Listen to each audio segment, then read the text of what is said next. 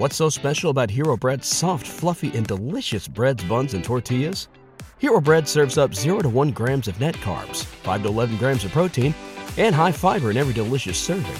Made with natural ingredients, Hero Bread supports gut health, promotes weight management, and helps maintain blood sugar. Hero also drops other limited edition ultra-low net carb goodies like rich, flaky croissants and buttery brioche slider rolls. Head to hero.co to shop today. Yo, what's up, everybody? Happy Thursday. Sad Thursday, in my opinion. Maybe it's a happy Thursday for you. It's not for me. We're not talking about Ford today. Okay, we'll talk about it tomorrow. Give me a day. All right. Yeah, that chip shortage is bullshit, but whatever. We will figure it out. We are here. We are on the Power Hour. I'm not going to bloviate in this intro. I mean, let's just dive straight into it, guys. This is the Trade Idea Show. We are dropping trade ideas. We've got some Fuego trade ideas today. If you don't know, I speak 2 languages, English and Spanish. Fuego is fire in Spanish. So we got some Fuego trade ideas coming to you. Quick heads up of what is to come. Good friend of mine, Johnny DePochi, technical analyst. He's got three picks. We're just opening right up front. Boom. No screwing around today. Three setups that he likes right now. 12:15, Iron Edge VC is going to be joining us. 12:30, CEO of Caspian Holdings, ticker KSPN. 1 p.m., CEO of Mohawk Group, MWK. It's a big one. 1:30, Ripster. And at 1 o'clock, the second half of the show, Benzinga CEO Jason Raznick is going to be joining us. So that's what it is, guys. Yeah, throw me that like. Ford puke dump. I think it's bullshit news that this chip shortage, we don't like it. But all right, I said we'll talk about it tomorrow. We need a day of mourning. We need to RIP that stock a little bit. Power drill in Spanish is Puerto Drillio. So yeah, put that on Google Translate. But all right, I'm bringing Gianni onto the stream with me. There we go. I'm going to get my screen shared. Gianni, what's up, man? Good, man. I just called it out. I said, we're just getting straight into ideas today. This is the idea show. If we don't deliver on trade ideas, if this is not the best place to get trade ideas, people, I encourage them to call me out in the chat. I say, throw it out there. I'll throw it right back. But that's why you're here to help me out today. You said you got 10. I said, give us your best 3. How's that? We'll do that. Before I do, you're saying you speak Spanish. Fuego in Spanish. I speak Italian. It's fuoco in Italian. So hey, let's add up some foreign language learning here too, right? Yeah. We've got some fuego trade ideas. Yeah. Right? Okay. Do you want me to share my screen? Yeah, if you have one, it's better than mine. Mine doesn't have any of the lines or anything like that. Can you see my my screen? Let's see. There it is. Okay, cool. Okay, so the first chart I want to take you through, this is a construction company. It's a weekly chart. The ticker symbol is FLR. This is Fluor Corporation. FLR. Ticker's going in the chat. I'm putting it in there, guys. Ticker's going in the chat. That like button. This plays into the whole value starting to outperform growth scenario. Okay, so we got a couple chart patterns here, depending how you slice it. We either have a rounding bottom multi-year. Look, we're pressing up against multi-year resistance. We actually just broke above it. If you consider the highs here from 2019 to be there. So we're consolidating near multi-year highs. This is bullish. I wouldn't be surprised if this stock rips up to the what would that be, $40 mark. So I really like this one. You could even make this, if you want to get cute, you could turn this into a little head and shoulders pattern.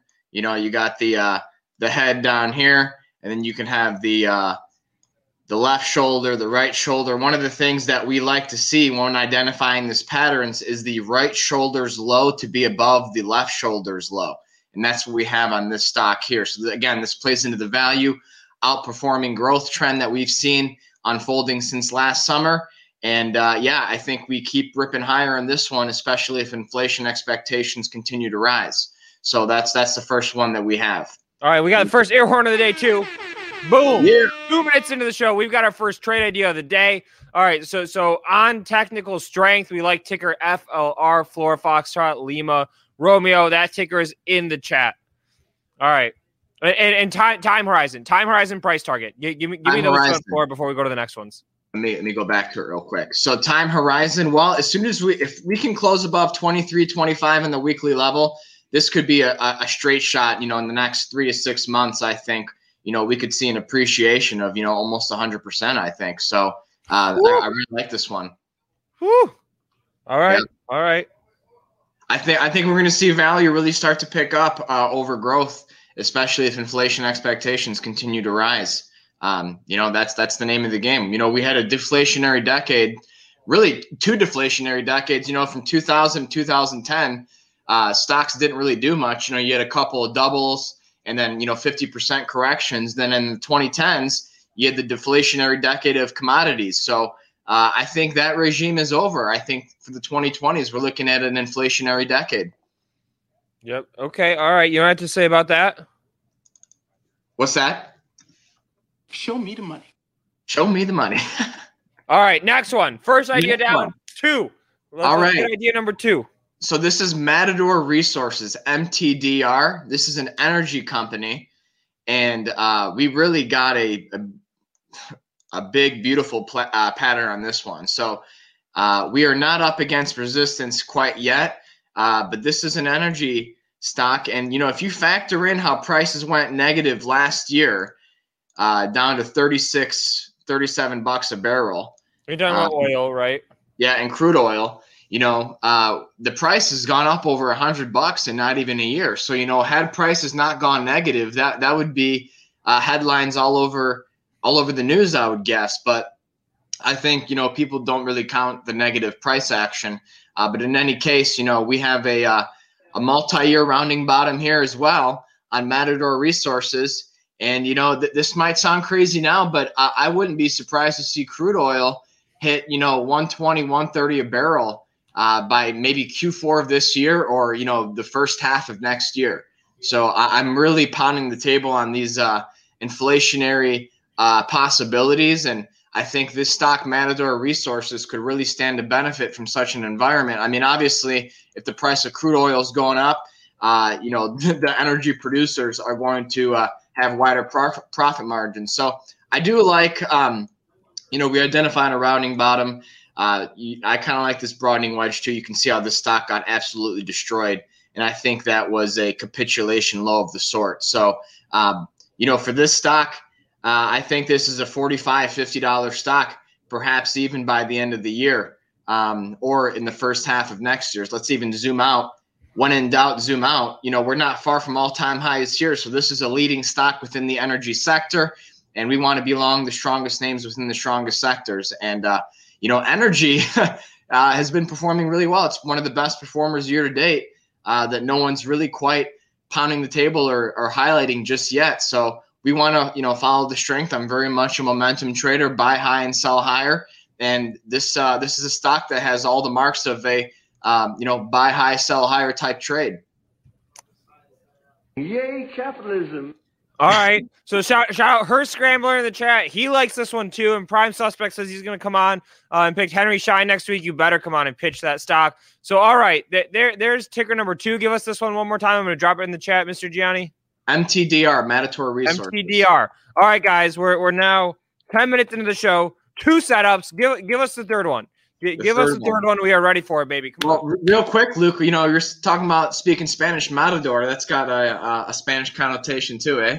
Exactly. Fluent, okay, baby. All that I am is fluent. Let's pivot over to the biotech sector because we like to see strength from this. The NASDAQ topped out in February, still has not made a new all-time high. So I think that if we do, I do think we see new highs in the NASDAQ. I think we will see some leadership emerge from biotech. Biotech and healthcare have struggled in the last couple months relative to the overall market. But this, what is the name of it? It's, I know the ticker symbols better than the names. Myriad Genetics. So as evidenced by the name, a company that dabbles in, genetic research. And, we have another rounding bottom here too. So that's kind of the theme of this, segment. Is that we're coming up on multi-year resistance on so many stocks. And I think right now. We're seeing some choppiness in the market. We're seeing a lot of false breakouts. We just need some more time in consolidation before breaking out to new highs across a variety of sectors. So I still like value over growth, but there's always going to be diamonds in the rough. And I think Myriad Genetics has all the marks of a stock that could be a leader in the biotech sector. This rounding bottom stock is projecting prices as high as the $50 mark. So I really like this one. And I think, once we can clear this level of resistance, it's going to be a straight shot up to the $50 mark, which would essentially be a retest of its former all-time high. So it's not like I'm, making it sound like the stock hasn't been there before. To infinity and beyond. Yeah. That's basically what you're saying. So, all right, guys, I called it up front. I said, this is going to be the trade idea show. We are cutting the crap. I'm not going to blow V8 up front. We're just going to get straight into the tickers. Gianni just hammered us. He said he had 10 ideas. I said, give me your 3 best. There they are. Recap them again. Ticker FLR, ticker MTDR, ticker MYGN. Somebody in the chat, somebody in Zinger Nation, help us out. Smash that like button for Gianni dropping it there. And Gianni, but before we have to let you go in a minute here, I do want to drop the link in the chat. If you want more ideas, go follow along with Gianni. It's the place to be. Be there or be square. I'm on his email list. You probably should get on his email list too. I steal your ideas for this show sometimes, Gianni, by the way. FYI. Copyright infringement, that's fine. That's all good, Luke. Okay. I like when you do that. All right, good. I don't give you credit. Cool. Awesome, man. All right, this was fun. We got to get in the habit of doing this like once a week. We just come on, man. And boom, we're going to rapid fire some tickers, rapid fire some charts, and get cruising. All right, man. Sounds good. All righty, sir. Thanks for coming and hanging out. Ciao. Those are the idea, guys. I said, call me out in the chat today. You better be especially vicious if we're not delivering on ideas. I don't know how we can deliver any faster than that. I mean, that's as fast as you can pitch a stock, baby. That is what I am talking about. If you are just joining the show, quick preview of what is to come. We're not talking about Ford today. RIP that stock. Give me a day of mourning, and then we'll discuss it. We've got an awesome lineup of guests that are coming. We're about to have Iron Edge VC on. We've got 2 public company CEOs joining us. We've got Ripster. Rippy is going to be joining us at 1:30 Eastern. And Mr. Jason Raznick, Benzinga CEO, hopping on in the second half of the show. So that's what's going on. Market continues to drop, but that's all right. We keep it positive here. That's why I'm a little spazzy today. But I think it's okay when I'm a little spazzy today. Boy, that escalated quickly. It did. That really got out of hand fast.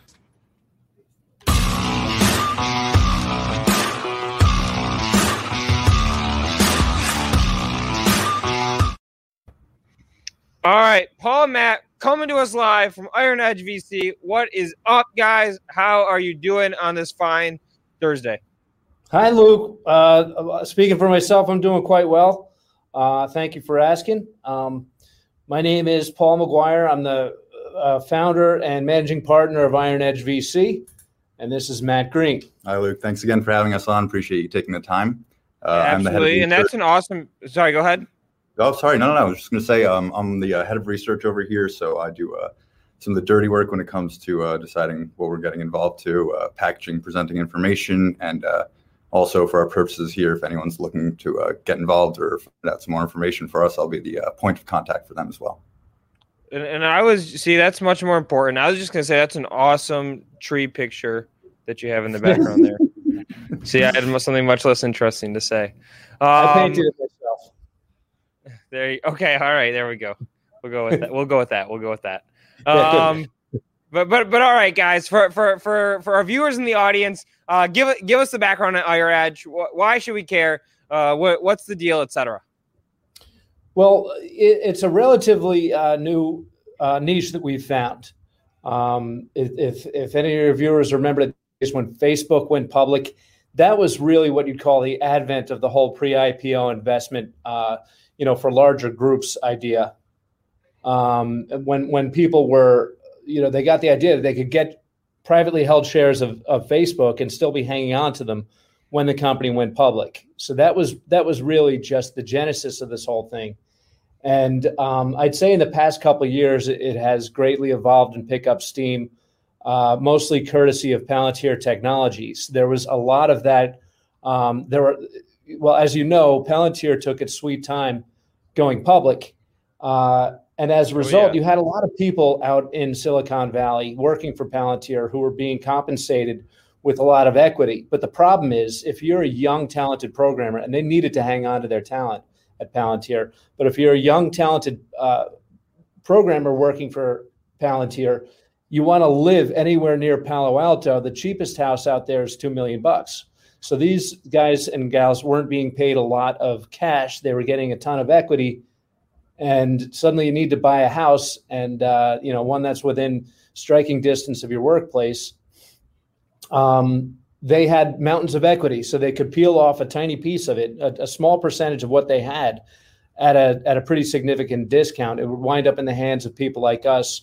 We create these investment funds, and therefore my favorite word of the week, we would democratize the pre-IPO investment notion, and we sharing it with our clients who, ideally, and as certainly was the case with Palantir, when it eventually does go public, you've got a nice little return on your hands. Okay, and so are your people? I don't know if you call them customers or members or what they are, but are your people, are they picking out the individual companies that they want, or are they investing into the fund, or how does that work? It's a little bit of a well. For one thing, yes, we don't have a fund at the moment that's like a basket or an ETF or something. Yep. We are toying with that idea. If people choose to do that, if they can't make up their minds what they want to buy into, then we could have a fund that holds a number of different pre-IPO companies. But at the moment, what works for us is that you come to us and last year it was Palantir and SoFi. SoFi is really not doing a lot of pre-IPO trading in that one because it's almost not a pre-IPO anymore. But we'll have one for Orbital Insight, one for Udacity, et cetera, et cetera. Yeah, give us a couple other hot ones. These are interesting. And again, guys, if you're just joining us, we're basically talking about how Iron Edge gives people the opportunity to buy shares of pre-IPO companies. So all right, you just dropped a couple names. If there are other hot, interesting names, I'd love to hear them. I don't know if I have to give the disclaimer, but Orbital and Udacity are the ones in which I hold a personal position. So I don't know what the disclosure level is on this, but obviously I bought those because I'm really enthusiastic about them. Not that I lack enthusiasm for other ones in our company, and I have a few in mind that are going to be the next on my list. Matt is the one who can tell you a lot about the individual companies that we're doing because he is our head of research, and he's the guy that I go to when I have questions about individual companies. And the mustache is strong too, Matt. That's the other half of the reason why we keep him around here. Absolutely. I can't grow a mustache. I tried once. I can't grow a beard either. So maybe we'll have to loop up after this. That always works for me. Okay. All right. I'll give that a go. But Matt, any other companies that you want to highlight? This is some pretty cool stuff talking about these companies before their stocks, public stocks. Sure thing. Yeah. So the two that Paul just mentioned, they're two of our bigger hitters right now, Orbital Insight and Udacity. We don't pigeonhole ourselves into one particular sector of company, but we do focus a lot on technology, artificial intelligence, machine learning, geospatial analytics, things like that, digital marketing and advertising. So we've got another couple of companies that we're working with as well at the moment, another one being Skykick. And then we're working with Next. What is Skykick? Skykick, they're sort of like an AI machine learning and marketing campaign combination.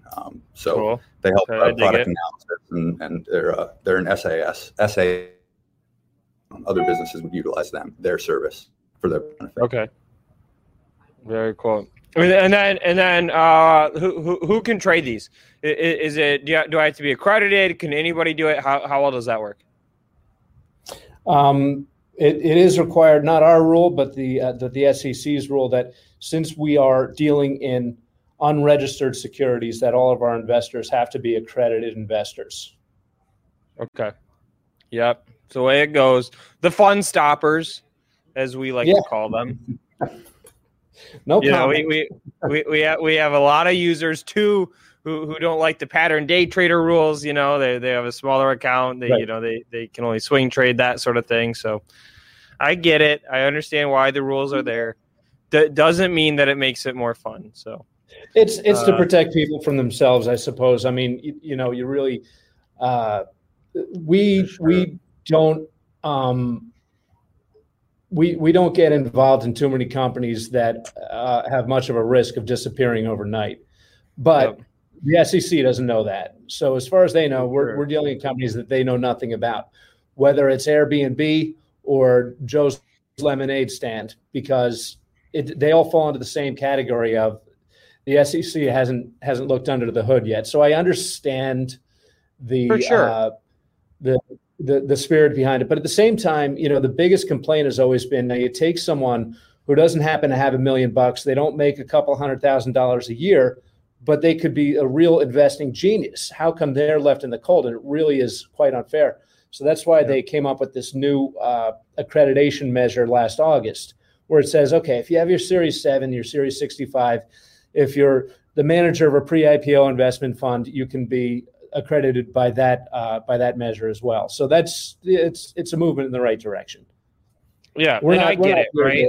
People get themselves into trouble anyway. So exactly, and yeah, I mean, you guys aren't these people, but there could very well be hucksters out there who want to go and prey on people who aren't sophisticated and say, hey, this is the next. We've all seen the movies, okay?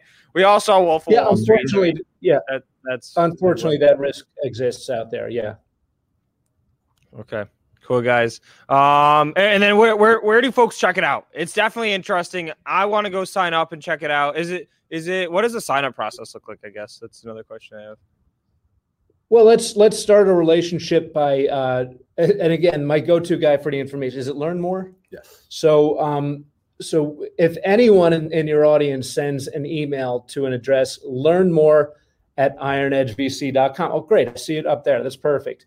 And that's how you sort of get into our universe, and we find out if you're accredited. You tell us what you're interested in, or if you don't know what you're interested in, we can send you these little informational packages on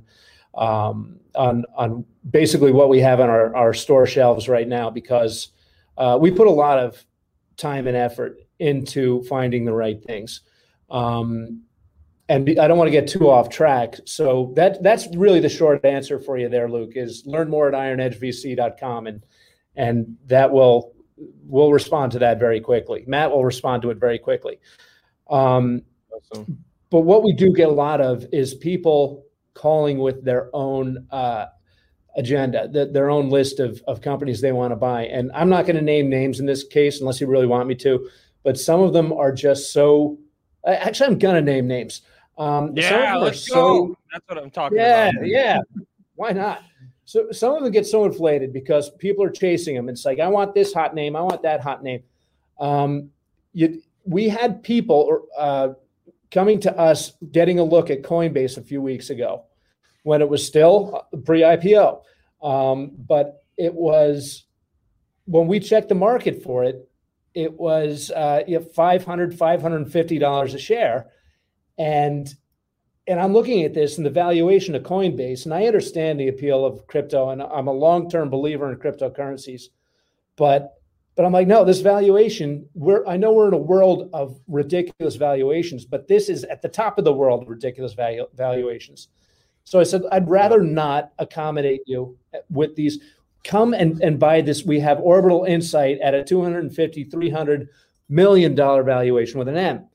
And this company's going places. So fortunately, we're able to persuade people. And so now this thing's headed for a 50% haircut for some of those people who are buying Coinbase before it went public. I mean, it's pretty much there. I mean, let's see the stock last trade, 292.5. So, all right. Yeah. And I don't take any joy in that, but I do take pride in how seriously we take this stuff, and we want to get people into the right things because we want them to be coming back. It's very, very simple. Absolutely. Well, awesome, guys. It's an interesting service. It's some interesting insight. I appreciate you coming on, hanging out on the Power Hour. Email address is up there. Learn more at Iron Edge VC. Paul, Matt, appreciate it. Appreciate the mustache. Appreciate the picture. And we'll have to do this again soon. Luke, thank you again for having us here. And anytime. I look forward to the next opportunity if you'll have us. Absolutely.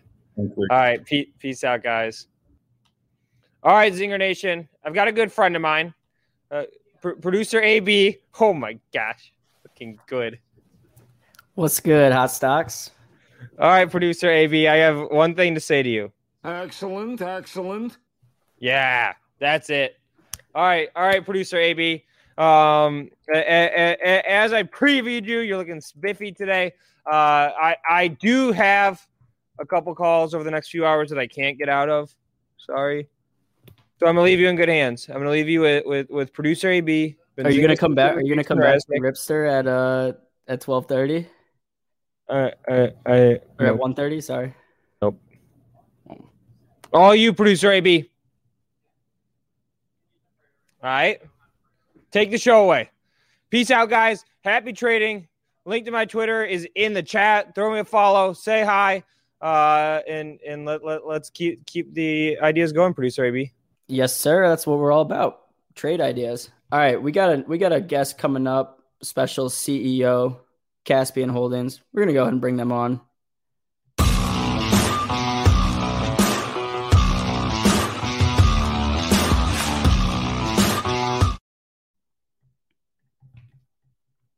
There we are. How are we doing? I'm doing good. How you doing?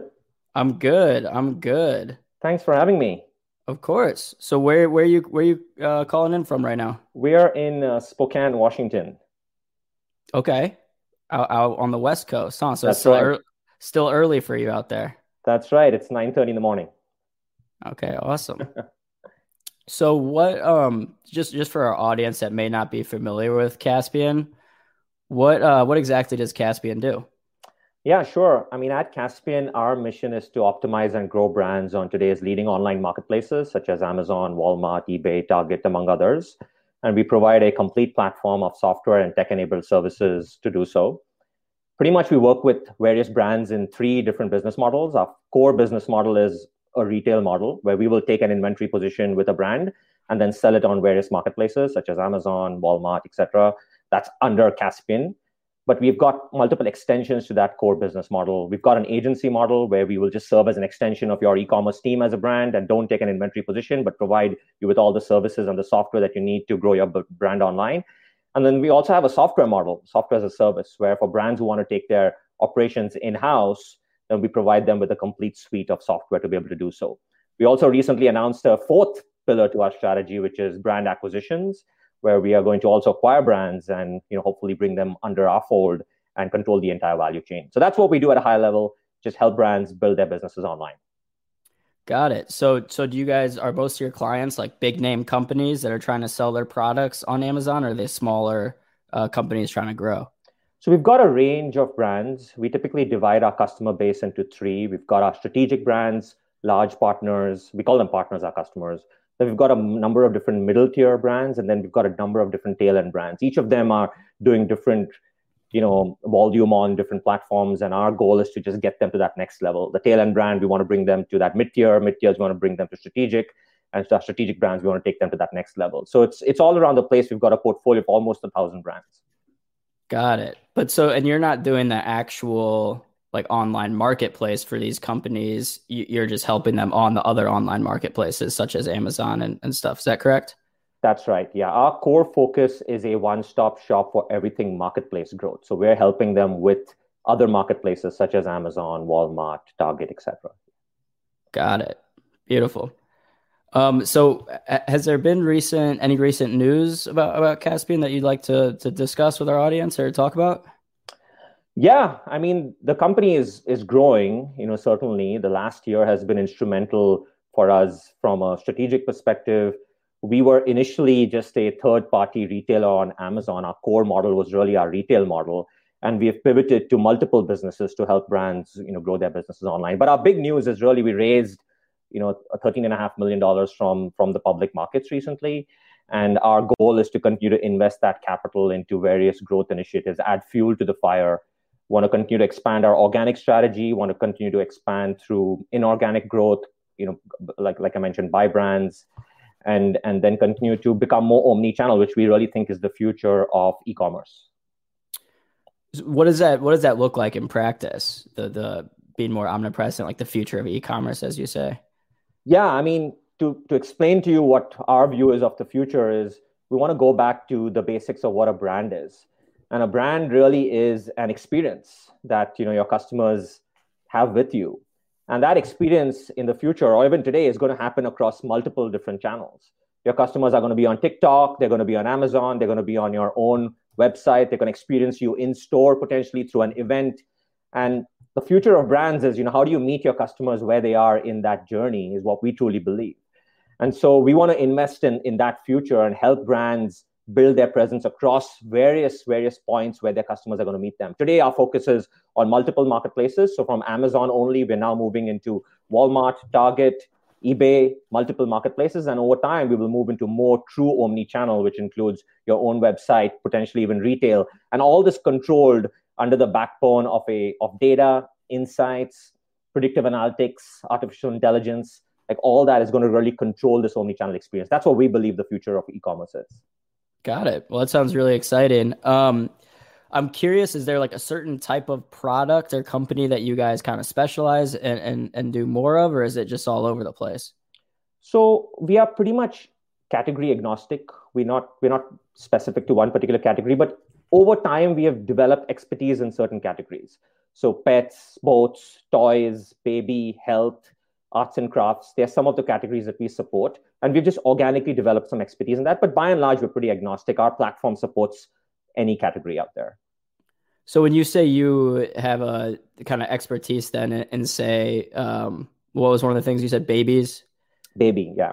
So baby care. So the product. So then if you get another company that comes to you and says, hey, we want to sell, say it's Johnson & Johnson, and they want to sell their baby products through you, or they want to hire you to help them sell more of their products. And then you can turn around and say, well, we've already done this with this product for this other company. This is what worked. Or how does that work? How does that look like? Exactly. So our pitch to brands would be exactly what you mentioned is, look, we've got experience in this particular category. Here are our results. If you've seen, here's our platform. Here's how we would grow your brand. Here's where you can optimize your brand. We'll give some recommendations and really try to fit them into one of the different models that I mentioned. There could be just retail where we will take an inventory position, or maybe it's just a service that we provide them. So we'll figure out with that brand in a very tailored approach on what's the best model to work with them on. Got it. So it's not really like a one size fits all package with you guys. You'll do tailored services for different companies. That's right. That's why we pride ourselves on that particular model. And that's our big competitive differentiation. Yes, we've got the platform, we've got all the software, we've got tech-enabled services. It's all powered by AI, automation, insights. But our value proposition to brands is that one size doesn't fit all. So how do we create a solution that works for you, your goals, that works for us and our goals, and we'll figure out what that partnership model looks like. Yeah, that's really cool. I'm trying to figure. So do you know, have you heard anything about, or do you know what drop shipping is? Correct. Yeah, we also support drop ship as part of our model. For individuals or for companies? For companies. I mean, for distributors, other suppliers out there. So, our platform supports being able to drop ship from a supplier's facility directly to the consumer as well. Okay. So can you explain real quick to our audience? Some may not know what drop shipping is. Yeah, the big difference between dropship and any other fulfillment methodology is just that when an order comes in to a particular supplier or to us, we pass that order on to the supplier. We don't really ship the product out to the customer. The supplier or that particular distributor will go ahead and do so. That's the difference between dropship and us managing the inventory and supplying. It's just who is doing the fulfillment, whether you're doing the fulfillment or is the supplier doing the fulfillment. And in our case, we support both models. We have our own warehouse. We work with Amazon's warehouses. We work with various other third-party logistics providers to fulfill, but we also work directly with the suppliers who can fulfill directly to the consumer. Got it. Yeah, so I just know I've been seeing more and more stuff online, like among kind of younger people talking about drop shipping, saying, oh, you can make this much money drop shipping. You just have to buy X product from China or from wherever, and then you get it and you can sell it off Amazon and make, so much money. I don't know if it's as easy as they say, but I know it's really popular that people are posting videos of that on TikTok and Instagram and whatnot. Yeah, I mean, there's a lot of that out there. I think, we're seeing a lot of, a lot of small fragmented players in the market, which with the whole COVID situation that happened last year, we saw an increase in demand on e-commerce as a whole that caused more sellers to come online. So it's a very fragmented market right now. You've got a lot of small players, you've got a lot of the large players like ourselves. And so, that has increased competition. So, it might not be as easy as some of these folks say that it's easy to just drop ship and make some money. There's a lot of competition. You've got to know what you're doing. You've got to use data. You've got to be able to use insights. You've got to manage your advertisement spend appropriately. So I'm not recommending whether you should go or not into a dropship model, but just, go in knowing the conditions of the market today. No, I think it's just like fascinating to kind of not even research, but just watch these people talk about it, because it's like I didn't know what it was a year ago, and now I see, I see so many people doing it. Jim in the comments is saying he was doing drop shipping 15 years ago with eBay. See, if you would have gotten started drop shipping 15 years ago and you knew what you're doing, you probably make a pretty good business. That's right. Yeah, it's a different game now, and like I said, these are great opportunities to maybe arbitrage quickly, but are they a long-term business is really the question that you've got to ask. And, are you truly building a brand online across these different business models that I talked about? That's the question that one should really be asking. Right. And so I understand, do you guys just recently reported some, did you report all earnings or just some strong year-to-end results? Yeah, we reported our earnings for fiscal year 20, which was, pretty strong. And our 10K will come out on Friday, which is, tomorrow. So our official 10K will be out as well. But yeah, results are pretty strong. Revenues have been growing the past year. We are EBITDA profitable as a company as well. And we have paved the path for some strong growth. We think we're well positioned to take advantage of some of the growth available in e-commerce as the penetration of e-commerce continues to increase in retail as a whole. And we're well positioned to take advantage of that. And we continue to invest in what that future looks like. Got it. Thank you. And what about as far as like making new partnerships? Is there anything on that front?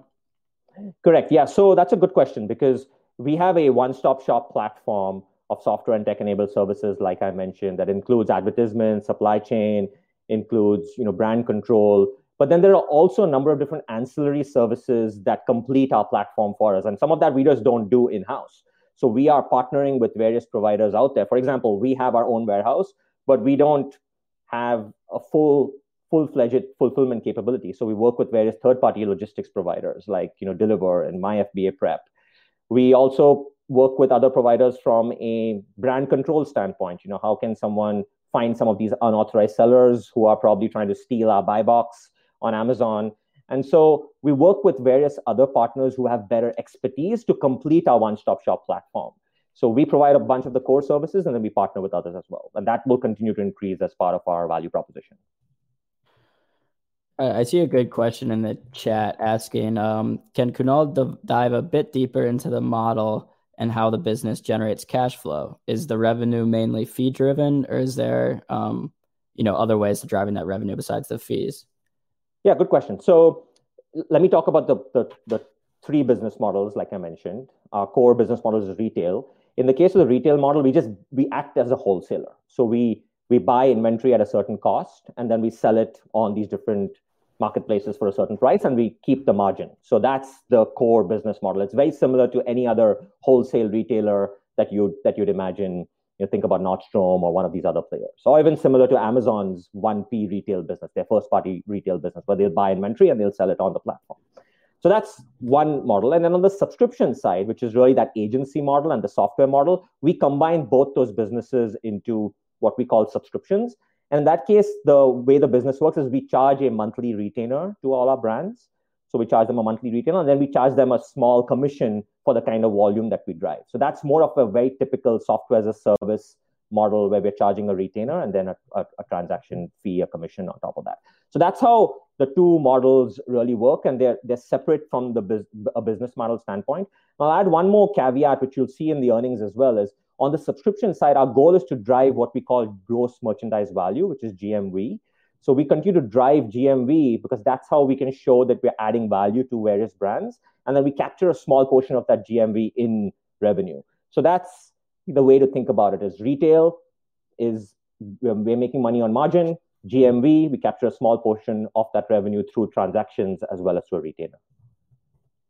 Yeah, and then I was curious too, and then I saw another question in the comments about it, so I have to ask about it. So obviously Shopify is like the biggest player in the kind of e-commerce world, and I know what you guys do is slightly different, but how do you guys differentiate yourselves from Shopify?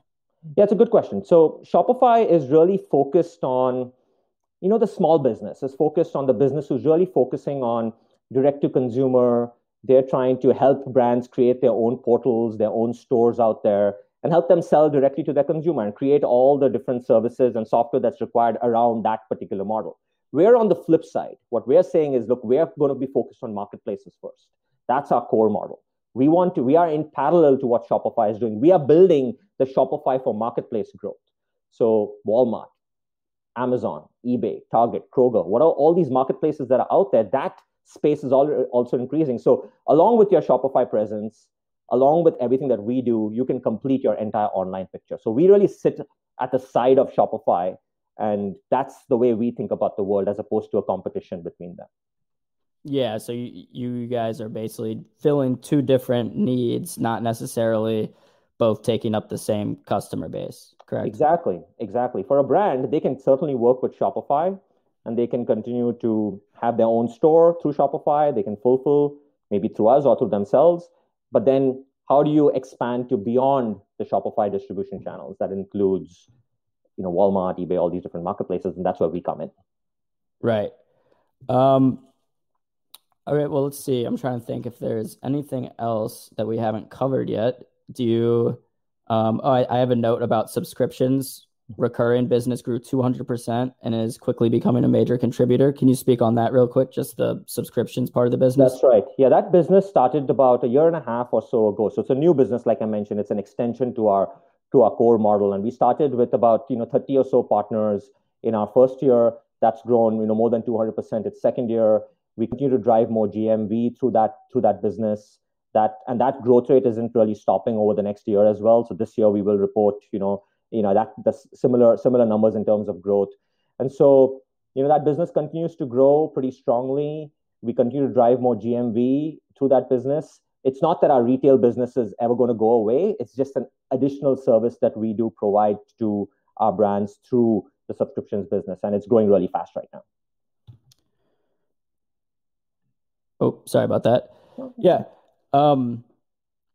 I think it sounds very fascinating, the whole business model.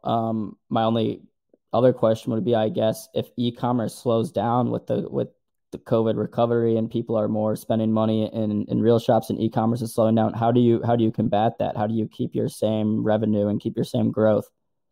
Yeah, see, that's a good question, and that's why our mission is around optimizing and growing brands on today's leading online marketplaces. And tomorrow, if that moves into more retail, we'll have a presence there. If e-commerce on marketplaces starts shifting some of that volume onto another new upcoming marketplace, we'll have our presence there. I mean, our goal is really to serve brands. We take a customer first approach, and as we notice areas in the business that continue to move in a certain direction, we'll have our presence there. And that comes down to also to a social process, right? It's how do you create an organization that's agile, that's able to pivot quickly, launch new business models, and we've created that as part of our culture in the company as well. Got it. Yeah, that'll be interesting to watch, kind of how companies that are built on more technology, e-commerce things, how they react when COVID as this recovery happens. So it's good to hear that you guys have a plan. Absolutely, right. We've got to always be diversified in our approach, and I say that a lot in just how should even brands listening here today should be thinking about their strategy going forward. It's like take a diversified approach towards your strategy.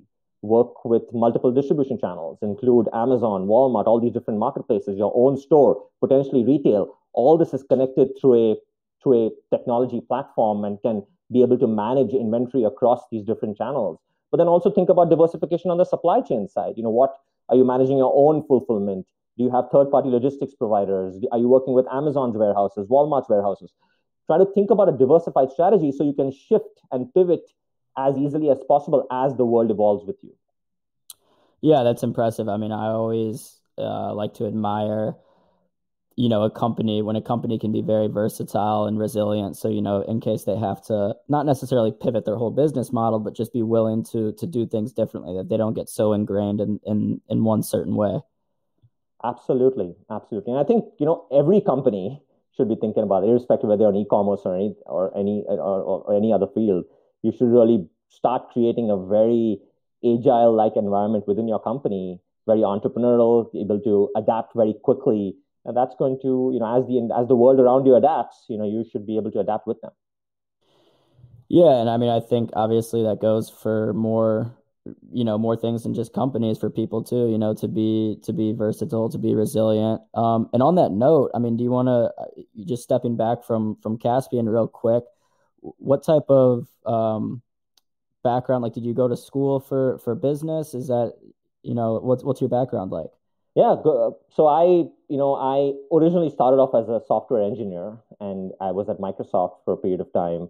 Decided to make a change, go to business school, went to the University of Chicago's Booth School of Business to get my MBA.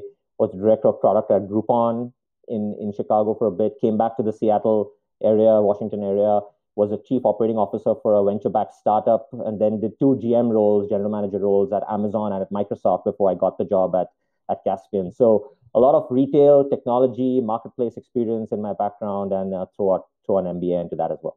Yeah, it's all like integrated together. The software engineer, the business background, then you're working for Amazon and Groupon, obviously technology companies, but ones that are involved in commerce in the marketplace.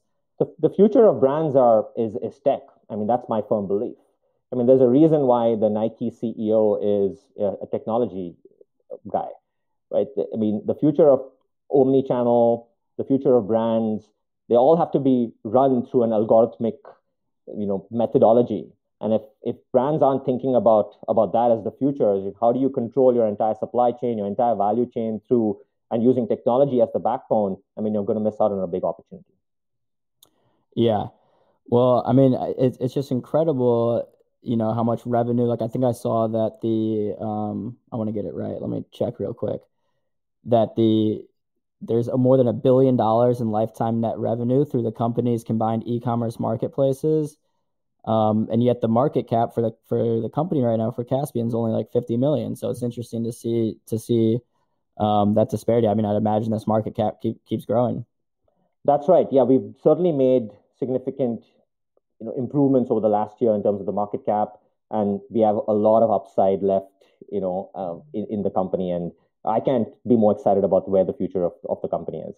Well, it sounds like the company's in good hands, and they've got a good CEO. I mean, you've got some good experience there between Amazon, Microsoft. Those are some big names. Well, thank you. I hope it'll add value to the company. Well, is there any advice? We have a lot of younger people, myself included, like watching the show and stuff. Is there any advice you want to offer to people that may be watching? Yeah, I mean, this is more, sort of personal advice, I guess. People always ask me, why did you leave your comfortable job in Microsoft and Amazon and all these places and go join a smaller company? And I keep telling people is that the reason I did that was, I had a goal, I had a dream, and I'm from India originally, an immigrant into the country, into the U.S., and this country truly is the land of opportunity, and it's given me various opportunities. And so all I can say to young people watching the show is that if you have a dream, go pursue it, and I'm sure it's waiting out there for you. Yeah, well, I appreciate it, and I'll definitely keep that in mind. I got one more final question. So you spent some time in Chicago, you said, right? That's right. How do you like Chicago? I love it. It's a You do? fantastic city. Just loved my experience there. I mean, it's just the culture of the city. I mean, there's obviously the big city life that you have in downtown, but then there's also the suburbs if you want more of that suburban feel. So it's just a fantastic city, and I was pleasantly surprised when I went there for the first time that it's such a clean, such a vibrant downtown, and I certainly enjoyed my time there. Yeah, I'm just a few hours south in St. Louis, Missouri, so I've got a bunch of friends and stuff up in Chicago, so I go up for weekends and stuff frequently. That's awesome. That's great. Yeah, it's just yeah, I gotta go back there hopefully soon. All right, well, let me know when you do. I'll meet you up there. I'll drive I up a will. couple hours from St. Louis. Sounds fantastic. All right, Kunal, thank you for joining us, and for everyone that might just be tuning in. Kunal is the CEO of Caspian Holdings. The ticker is KSPN. So yeah, go check them out. They're a leader in the e-commerce in that sphere. Thank you for having me. I really appreciate it. Of course. All right, enjoy the rest of your day. Thank you. Bye-bye, everyone. Bye-bye. All right, y'all. That was Caspian Holdings. It's a good. I liked Kunal. Seems like he's a good CEO. He's got a good head on his shoulders. I guess you got it to become a CEO. I've got some more friends joining me. Rohan, Zunaid. What's going on? How we doing? I like the theme of diversity you're bringing into the channel. Uh, You just went back to back to back. I just want you to know that. I know. I mean, hey, you can say it. I can't. As soon as you said you want to hop on, I was like, yeah, cool. And I log in and I see what's up, and I'm like, there's no way he just brought me on for this. I was like, there's no way. Well, I was thinking about adding you right when he said I'm originally from. I'm from India, yeah. Bro, But I was like, I bet he won't. I bet he won't. I saw you kind of laughing down there, getting ready for it. I had my mouse over it, ready to do it. I would have died if you just brought me in and you said, oh, like, do you guys know each other? I would have been like, get out. Just get out the street ASAP. I'd probably be out of a job, too. Facts. Speaking of which, I like that you shaved. Nice. I saw you got real ready for the interview. Yeah, I didn't... Looking fresh. Only had a little bit of time to get all prepped and whatnot, but, CEO's coming on, got to throw on the sport coat, the button down, the fresh shave.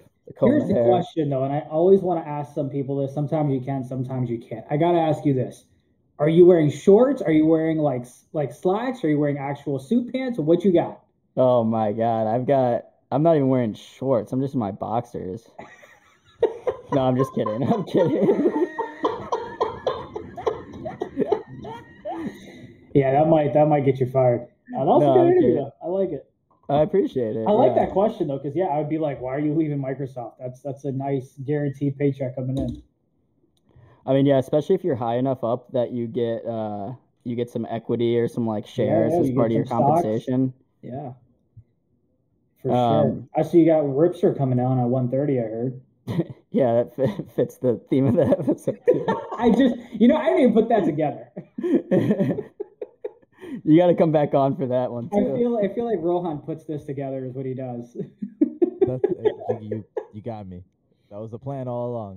That's the filter on FinTwit. It's like who knows about stocks, who knows what's going on, and who is brown. I love it. Also, what's up, Zunaid? This is like the first time I've actually met you. So. It is. What's up, man? Not much. I got my twin looking over my computer screen. He's like, "Oh, Zunaid's on." Tell Aaron to hop on too. Oh, there's Aaron. Triplets. we just need. Wait, all you guys have to come back on when Ripster comes on. Oh my God! Just let us. You know what? Tell Luke and Jason to take the day off. Yeah. And just have three of us take on the show for Power Hour. Is what it needs to be. I bet we get some good international growth. For the audience. 100%. I don't know what time it is in India right now, but they'll stay up and watch too. Yeah. Well, wait. Honestly, can I ask you, Zunaid? I don't know how much you keep up with like news and stuff about India, but I've been seeing obviously like COVID's been kind of getting bad there. Yeah. It's been pretty tough. So I mean, I have a few family members there. Thankfully, all of them are spread out across the nation and in Canada. But yeah, it's definitely brutal. And I'm surprised it actually took this long to get this bad. Just given the limited resources that India has, especially in a lot of villages and things like that, and especially how long COVID has been out. But I guess that's the compounding effort. We talk about it in stocks to benefit our wealth, but I guess in this case, it's compounded to the negative side back home. So definitely tough to see. Yeah, I mean, I just know from at least from like the market standpoint, I've been seeing stuff about in like the oil industry that they're worried about the demand over there because if everyone's locked down, then obviously that's a big market to not be selling oil to. Yeah, Luke actually had a play that he was thinking about if it went further. I don't know what the ticker was. I think it started with like a Y or something. I'm not sure. We'd have to ask him. I think I was getting my fresh shave in when he was doing that. No. He spoke about this maybe a couple of days ago. He was on with Jason and he talked about here's the ticker I'm looking at. If it goes further down, I'm gonna go ahead and buy the dip. But you got Ripster on it. I see we got a couple of CEOs coming on too, so that'll be nice. Yeah, we're getting ready to bring Mohawk on. Mohawk Holding, which I believe they just had some breaking news, so we'll be able to talk to them about the breaking news, and see what's going on there. Is that MWK? Yeah, that's MWK. Nice. Yeah, let me get that pulled up right here. Yeah, I see it.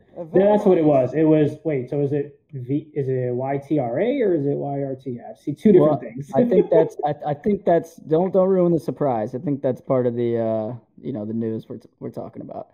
Well, I was talking about the ticker that I'm seeing the chat. The Indian ticker thing. Yeah, I don't. Yeah. Oh, is that Luke's play? Yeah, Luke's play. Got it. That's what I was talking about. You almost ruined the surprise telling me not to ruin the surprise. I don't even know about the surprise. I was on a different. Well, I only said it because I think Luke tweeted out that he was coming on or whatever. That's the only reason I even brought it up. Oh, okay. Yeah, I promise I didn't ruin anything. Can't fire me. Can't fire me. Not at all. All right. Well, I'm gonna go ahead. Let's get to CEO of Mohawk, or formerly Mohawk. Who knows? We'll see. And Zunaid and Rohan, if you guys want to hop back on in about 15 minutes, I'll shoot you a text. All right. Sounds good. See you later, bud. All right.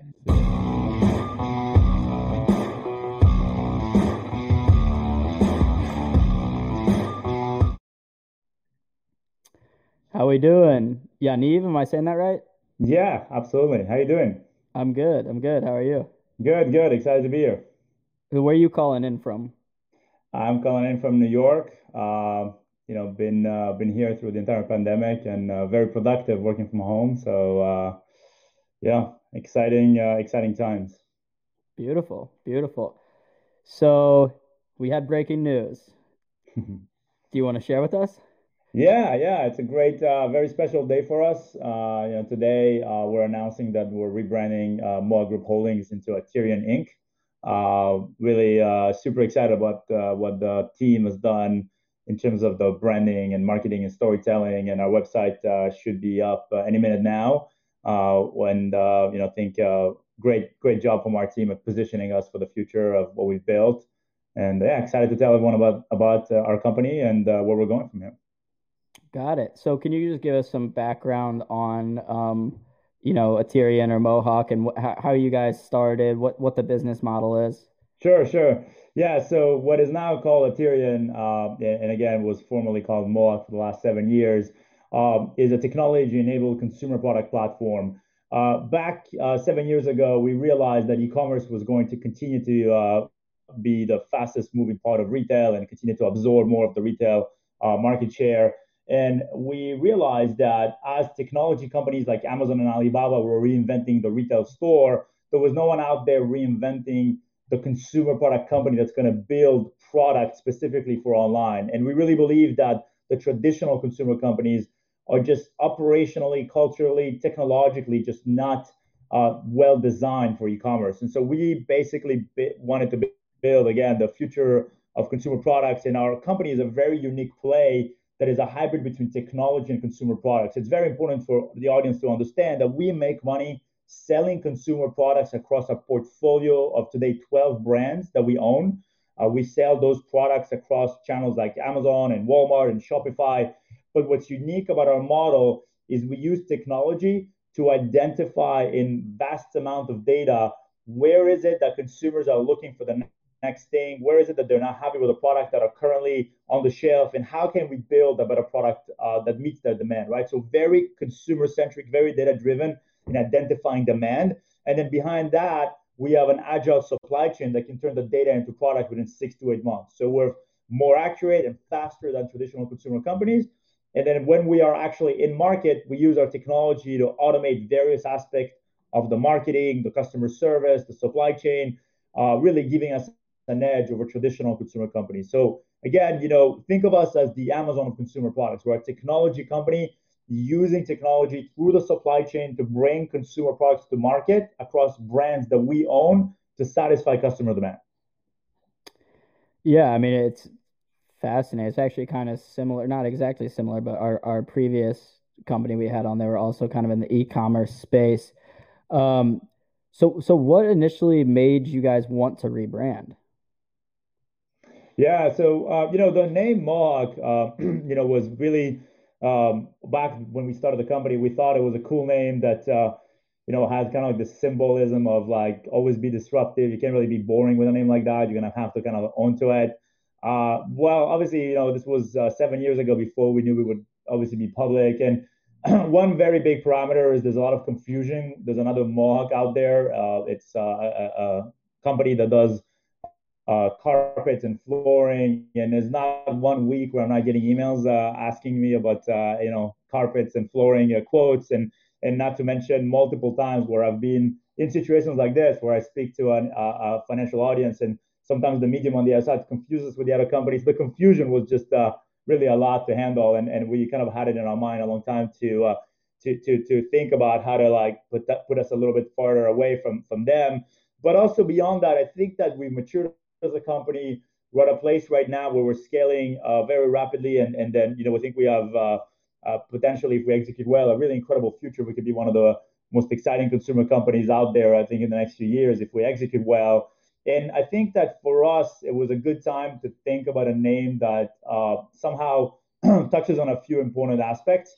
One, Ethereum is basically referring to the Ethereum industry, which is one of the first human industry that emerged back in the Paleolithic era, in which humans kind of started carving tools that would allow them to become more efficient. And in a similar way, we think of technology as a critical aspect of the next evolution of consumer products.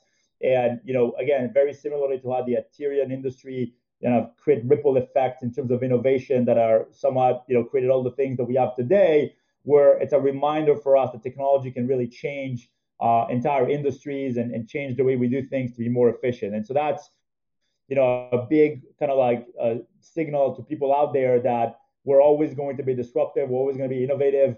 It's also this idea that it's a very old term, right? It comes back to the dawn of humankind, and it's always reminding us that it's always the beginning, and we're just getting started. We're not, we're still going to continue to disrupt and innovate and create ripple effects in the industry, and our time is now to do that. So again, very excited about this new chapter for us. Yeah, no, I think it's beautiful. That's a great reason to kind of want to change names. Someone in the comments was saying they're skeptical of rebrandings usually, but this one they think is good. So yeah, anyone who's followed us knows that there's a lot of confusion also with the other companies. So it was really a good time to do it. And I think also, our storytelling on the website and the branding, I think, is on another level. I'm looking forward to catch up with people who've been following us and our existing shareholders to get their opinion. But I'm very proud of the work we've done. Yeah. And then, so I know you mentioned that, people were going crazy over the carpets and whatnot. So what products in particular, outside of the carpets are you guys specialize in? We don't do carpets. That's the whole point. No. The way we think of it is really interesting, right? We take a very mathematical approach to it. Think of it this way, right? Every day, consumers are out there searching for products, searching for things they need. And by doing that, they're basically, signaling to, the public domains, right? The retailers online and all the other kind of like websites that they're meeting along the way when they're shopping. They're really kind of giving a lot of, they're leaving a lot of breadcrumbs, I guess, that we can capture to understand what is it that they're searching, what is it that they're finding, what are the products that they're seeing. We basically analyze millions and millions of searches. We ingest a terabyte of data every day around what consumers are searching, what do they like and don't like about the products that they're seeing. We analyze the reviews, we analyze the sentiment that consumers have across different products, and we, from that, surface out opportunities that financially seem to be a great fit. And then what we'll do is, again, using our supply chain, we'll turn that data into a spec for a product. And we have today almost 40 people in our sourcing and quality control team that are going to go and find the right contract manufacturers to build a product that will be iteratively better. So that goes across many different categories. We're, from that perspective, pretty much category agnostic. We sell things like appliances and furniture and essential oils, and musical instruments. It's really all about what the data shows us. Where we see that there's an opportunity to turn a product to a very successful, long-term, profitable, cash-generating item that is meeting customer demand and really based on what consumers are telling us they're missing in the market, that's what we're going to build. So it's a very algorithmic, very data-driven approach to the world of consumer, but most importantly, it's very customer-centric. We're not building products because, oh wow, we think this is what the customer wants, so we're passionate about a particular item. We let the data guide us, and we do the best we can to get customers the best value for their money, which is what drives customers today. One thing to add to that, one last thought on this, right? A lot of people don't realize it, but the power that the platforms like Amazon and Alibaba have given to consumers is that they have the ability to go and really do very meticulous research on products. They can look at reviews, they can look at price point comparisons, and that's driving a lot of the decision, right? And so by analyzing how they do that, we can find the white spaces, the dislocations that allow it to bring the right product to market, and more important than anything else, meet the customer demand, right? Really give customers what they actually want, what they tell us they want. Understood. So you might have mentioned this before, but so where are you compiling this consumer data from? Are you buying it from these different eBays and Amazons, or how does that work? Yeah, so because we're also selling on these platforms, right? We use their APIs today to manage things like advertising and inventory levels. And so we have a lot of data that just by basically being in this business and interacting with these retail platforms, there's a lot of data that comes back from that. Now, of course, that data is not perfect. It's not exactly what we need. And so the magic lies in basically the data science of like taking that data, which again, very important to tell the audience out there. The data is not anything that's GDPR or personal. We're looking at high level statistics, right? How many ads have we seen for this particular product? What do we think is the click-through rate? We watch all the publicly available information. We don't use any personal information, any information that is related back to people. We look at it from a trend and high level category ownership of different products to identify in those public sets of data and the APIs that we're getting basically from the channels on which we sell. We cross correlate those data points, and from that we build models that tell us things like what we estimate our competitors are selling, or what are the incumbent products in the market currently seeing in terms of market share, in terms of volumes of sales, in terms of fluctuation of price and customer satisfaction. So we have very strong analytics about what is happening in the market, mainly based on publicly available data and APIs that we get pretty much as a side effect from doing business on these platforms. Got it. So what, as far as the APIs, what is that? How does that work like in practice? So you think of it as for example, if you want to advertise on an Amazon or Walmart, right? Like you can do it manually. You can go out there and go into their dashboard, and you can basically start creating advertising campaigns. Say you sell, a couch, right? So you can go into the advertising engine of Amazon, for example, and you can start building a campaign around how to sell a couch, right? What customers are going to look for, and you can kind of bid for different searches to get the customer traffic. So by doing that, typically you get back reports, right? Those reports are going to be basically telling you how well did your advertising go. Oh, you advertised for these searches. This is how many customers clicked on it. Now, again, the data you're getting is partial. It's only going to give you some statistical relevancy of your product to what people are searching for. What we do is we automate all that. First of all, we've built an automation engine that creates all these advertising campaigns by itself.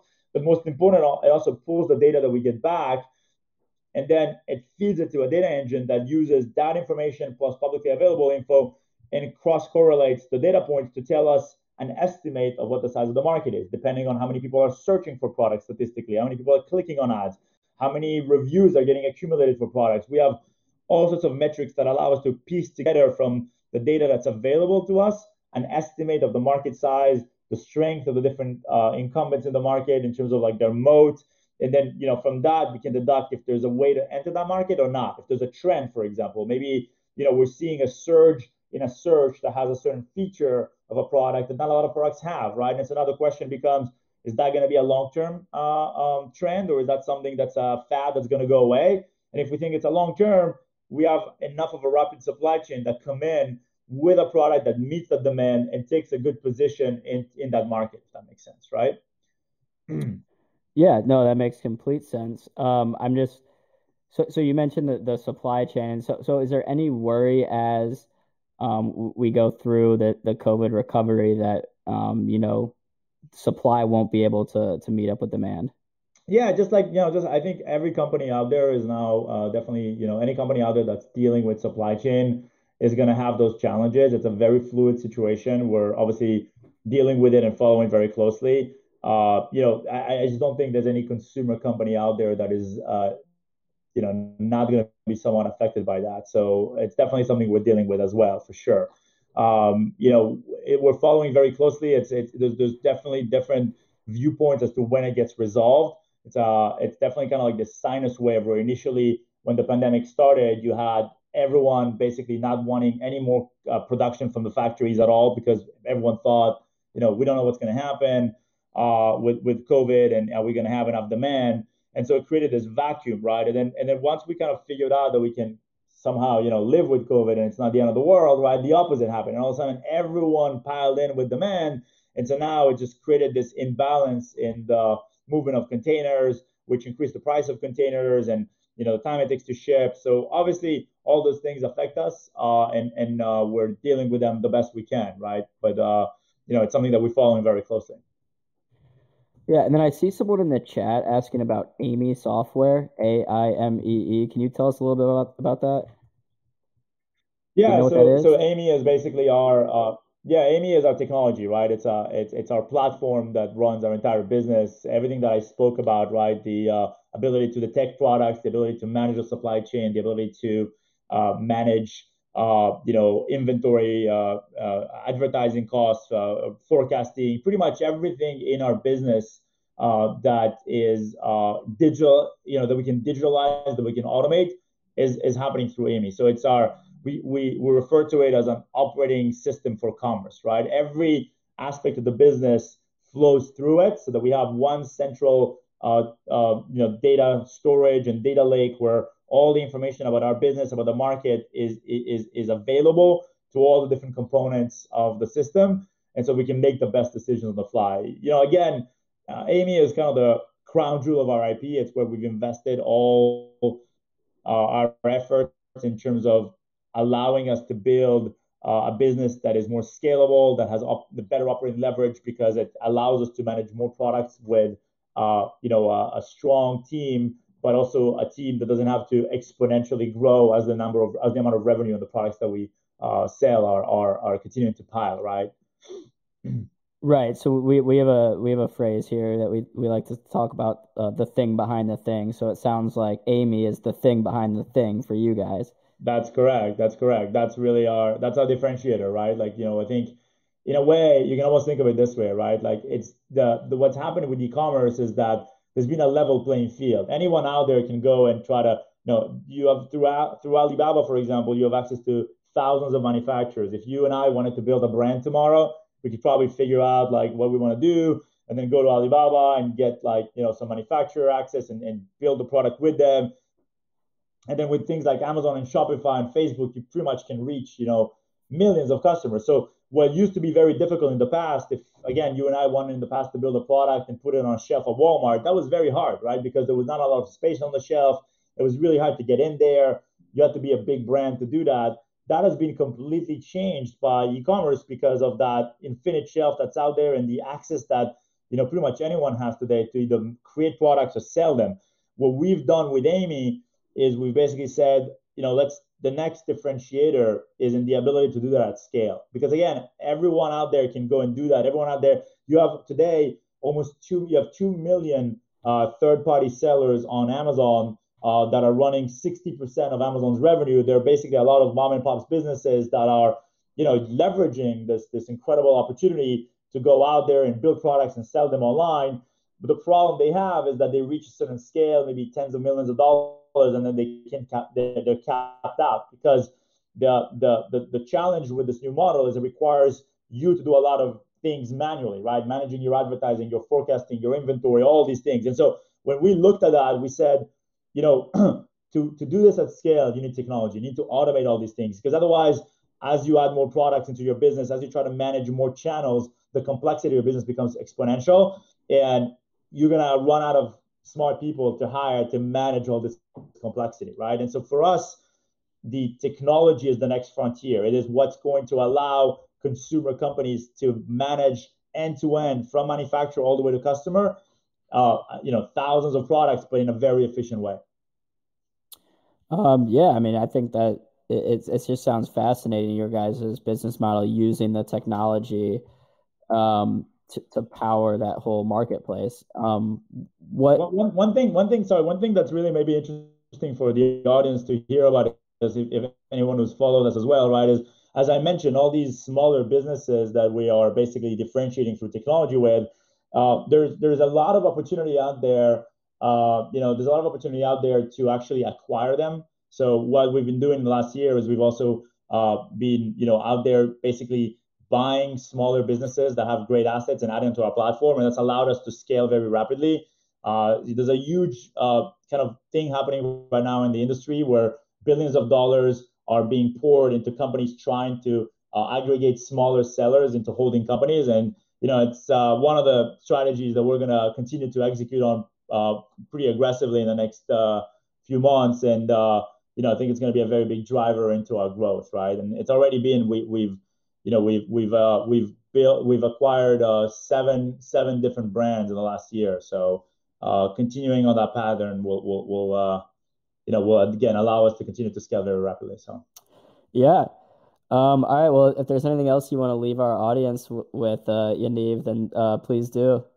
No, just thanks so much. For those who've been following us before, we're super excited about this new rebranding and the name and the storytelling that we're putting out there. And I think we're going to invest heavily into get more visibility into our story in the next few months. And for those who just are starting to learn about us, excited to tell you more about what our company does. And if you believe in e-commerce and believe it's the future, you should definitely check out what we're doing. Yeah, and just for anyone who might be just joining us, this is formerly Mohawk Group's CEO, now Aterian Inc., and the new ticker is ATER. So they're going from MWK. Is that right? That's correct. MWK to ATER, new ticker. So that's real exciting stuff. The rebrand, everything going on. And yeah, we'd love to get you back on again in a few months or so for some company updates. That'd be great. Thank you so much. Thanks for the time. No problem. Enjoy the rest of your day, Yaniv. Take care. Thank you. All right. That was Yaniv, CEO of Aterian, now Aterian, formerly Mohawk. Mr. Raznick, can you hear me? I got Jason on. I don't know if he can hear me or not. We got Rohan too. What's up, Rohan? All right. So now let's take some tickers out of the chat before we got Ripster coming on in 8 minutes, 1:30. I see some people in the chat asking when is Ripster coming on. So we got 8 minutes till Ripster comes on. So get your questions ready for Ripster. Ripster is the best person to ask about anything when it comes to charts, technical analysis. All right. I'm here. Don't worry. Everything's back to normal. You're okay. You're okay. So this is Jason Raznick. Rohan and I got the finish. Rohan will just sit there and move the above head camera if he knows how to use it. Move it around, show it around the office, Rohan. People want to know. Let's get back to it. Let's talk about trading. That was awesome. Awesome interview, AB, for your first one on your own. I know you were really nervous. I think you handled it. You got to get a little more energy sometimes, a little more voice intonations and that kind of stuff, but it was still quality. Okay, so they're asking us about SDC. So when you're saying that, you're saying that Spencer Israel. The voice of the nation. Spencer Israel got in so much trouble today, by the way. What did he do? So we got reached out to us by someone that works for Trump to come on the show in the next couple of weeks. I'm serious. Like actually bring Trump on the show. Yeah, I'm serious. He was on Mornings with Maria this morning. We have more viewers than Mornings with Maria. What's the big deal? It's not a big deal. Like, I don't. And Trump and Spencer and Joel said they wouldn't interview Trump, and people got really mad that we're supposed to be apolitical and we ask questions. We're a media outlet. We can interview anyone. We just have to ask our questions. I know. So Spencer and Joel got really shit on. I feel bad for them a little bit. Well, I saw the comment. I hopped in the chat and I said to someone this morning, I was like, "We're here to make money, not talk politics." And then I said, as a joke, I'm voting for Joel and Spencer in 2024. And someone kicked me out of the chat. Oh, really? Because they said I was talking politics for saying I'm voting for Spencer and Joel, and I was like, I was just making a joke. All right. But really? Yeah. That is crazy. I know. That is crazy. That is absolutely oh my God. Who did that? I don't know. We've been trying to figure it out since. It wasn't me. I'll tell you that. No, I know. I got put in the penalty box, and people and I saw someone put one of our main guys in the penalty box, and I'm like, who the hell is doing this? I'm gonna remove privileges. I don't know if it was Happy Mohammed. I'll give him a warning. I won't remove his privileges, but I mean, don't be doing that. That's bullshit. You know what I mean? Who cares if Donald Trump sucks or doesn't suck? That's not the point. You're interviewing the person. Yeah. I mean, people are such schmoes when they talk that. Who cares? Well, I told someone else in the comments. That's why I felt bad for Spencer and Joel, because I knew they'd get yelled at and creamed for doing what they said. So I actually felt bad for them, but it is what it is. So wait, who's that on the screen right now? Where is that? John G with the vertical monitor? Yeah, I think so. Okay. So I need Zinger Nation's help. Okay. Here's where I need your help. Okay. This is important. This is a big deal. So Oz Perlman is going to be on the CNBC Fantasy Draft at 2 p.m. Okay. He needs picks. He needs to have 6 picks, and we are going to talk about his picks, his things right now. So he has to have 6 picks, and we're going to talk about his picks right now and what Oz should do. So this is what I want to do. I want to do it on the show right now. Here we go. Hold on. All right. We're live. Okay, so we need to tell Oz he's number 7th in the draft. And we need to tell Oz what picks to make. All right. I'm going to widen the screen. Here we go. Oz knows. He's the mentalist. We are talking about you live. Oz is here. Oz, do you want to come on and discuss right now the picks, or do you just want to listen? Okay. All right. So now this is what I'm going to tell Oz. I know the other guys aren't listening. This is just for Oz, and we're going to help Zinger Nation. We're going to help Oz Perlman win. Okay.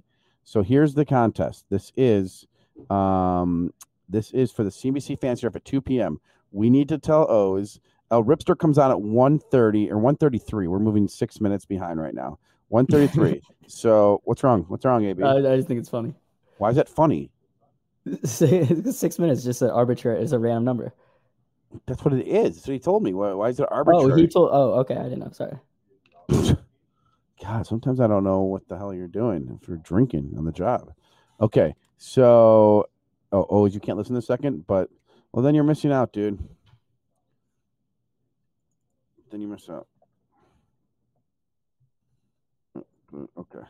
Okay. I'll just text you, Oz. All right. What are the stocks we're giving Oz to buy? What's going to move what's going to move in the next year? My picks, and I'm telling Oz, my picks in the next year is going to be Let me see. I'm going here. Well, I guess Vegas Sands is interesting. Tan.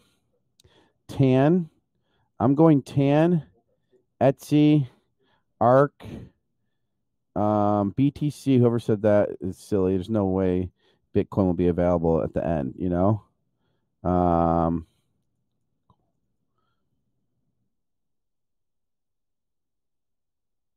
Okay. What other ones? Do you like any, Aaron? Any stocks just in the next year? Yeah. Look at the list. Any stocks? No, it's 30. There's 30 stocks you can choose from right now. Look at the list. I do like DraftKings here. I like I'd imagine ARK will start, or the ARKK fund, because I was just looking at that earlier and it's been down only 1.5% year to date. So if you expect any of those Kathy picks to really start moving, the Teslas, the Nano Dimensions, then ARK could be a good play here too. Apple too. So those would be my three: Apple, ARK, and well, actually, wait, no, I see Boeing on there. I'm going to revise that: Apple, Boeing, and DraftKings. You like Apple, Boeing, and DraftKings. Okay. Yeah. I'll give you a thesis for... He needs a thesis. Okay, so for Apple, it's obviously they just crushed earnings. The stock's trading down. But technically, it's not they just crushed earnings. It just crushed earnings. The company just crushed earnings. You're right. It's just one company. The people at Apple crushed earnings. Sure, that's fine. That's good if you want. So the company crushed earnings. You guys know that me and O's were third last year, but we were first the whole time. We had Bitcoin, Disney, and Goldman Sachs. Disney and Goldman were my picks. Bitcoin was O's picks. And what the hell is that? O's. Wait, can you hear me? Yeah. Oh wait, who put this on the? All right, we gotta get this on the screen. That's me. Okay, sorry. So I picked Disney last year, and I picked Goldman, and O's picked Bitcoin. Do you guys think Etsy has a chance to have a lot of upside? It tripled in the last year. You guys still think it has a lot of upside potential? O's is asking. What do you guys think? What does Zinger Nation think? What do you think? What is Zinger Nation? Dude, there's no time to joke right now. This is we have 26 minutes until the draft. If you guys are in here to joke, then get out of here. Like Sean, get out of here. We don't have time for this shit. We're focusing. We have a draft. Last year we were third. We were first the whole time until Tesla took off. So guys, we need the 3 picks for O's here. So you prefer DraftKings? Yeah. So DraftKings, if online gaming really takes off, DraftKings has a chance to spike. We need 2 other picks. So OSTK, you're liking Overstock. Guys, we need to have 6 stocks for O's. O's is listening right now. He has the IFB in his ear. He's going on CNBC at 2 p.m. This is Zinger Nation coming together to give O's the best 3. He picks 2 stocks. We have to give him 6. That's because by the time he gets them, a lot of them will be taken. So, Sweet Life Trader, we have our picks, but I'm coming to Zinger Nation to get. All right, I'm going to ignore this guy, Sweet Life Trader, put him in, remove him. Okay, so all right, they're not helping Zinger Nation, so I'm sorry, O's. I thought they would, but they're just all. I guess Boeing was trading like 340 right before the pandemic hit and the market crash, and it still got ways to go. People are going to be flying out everyone's going to be flying, so places are going to need to start buying more Boeing airplanes. But why is anyone even talking about Leslie's when it's just the stocks on the screen that I'm showing you guys right now? Jesus. All right, so here's what I'll forget Zinger Nation on this one. They're not being nice. So I'm going to give O's. I like Delta. Look at the market cap right now, Aaron. Maybe put on Pro. What's 52-week high in Delta? Let's see. I'm getting it pulled up in Pro right now. If I share my screen, you won't be able to see it. All right. 52-week range. So the 52-week high is $52.28. $52.28? Yeah. Okay. And it's currently at 46.35. 46.35. Yeah. Okay. So business travel is definitely taking a hit short term, but I think when O's gets there, and I know Delta stays at 40s to 50s. What about FedEx, Facebook? We need volatile stocks. You guys, we got to swing for the fences. So Delta, if it goes up, it's up 10%, 15%, 20%. Roblox, what's Roblox's market cap, guys? I'm still a big fan of Ford right now. Now Ford had earnings yesterday. Give me the chart on Ford. Let me put you back up on Ford. Put Ford up. What Ford do? Did it move anything? So Ford came down from like 13. Yeah, because the chips they forecast the profit was huge, but chips. Okay, so give me the market cap on what I just told you. Give me the market cap on. Go back to the previous one. Roblox. It didn't have a market cap on here. We'll have to go find it. You guys realize this is what O's just texted me. He's going live on CNBC in 27 minutes. If you're not first, you're last. Ricky Bobby, baby. Yeah, so we need to do like a one that can really run. We can't just pick safe ones. Yes, exactly. So thank you. Made in India. You're the man. 27 billion. So I think 40 billion. I think Roblox can run though. I do. I do. I mean, you guys will watch O's pick. I'll be texting him. So if you want to send it to me, what about Plug Power? It's already taken off so much, but that is one that has the potential to move in a big way. Like I could tell O's McDonald's, because McDonald's is always going to do well. But if we really, really need it to go, it is, what's the market cap of McDonald's? Give me that. McDonald's. Okay, hey, Rip's here, so we got 1 more minute to Rip. One more minute. All right. Market cap for McDonald's is 167 billion. What'd you say? 167 billion. All right, and Ripster may have some ideas. Yeah, we should ask Rip. I'm going to. And O's doesn't know what Plug Power is. You guys, you think Plug Power can still rip? Let me get Rip on real quick. Wait, look at Plug's chart. Plug's chart doesn't look good, but it could go back up to this previous high of $70, and it's only at 28. So that'd be over 100%. So let's ask Rip because he'll be able to help O's on this one. Hold on. Right. Let me do the Zinger Nation. Go ahead.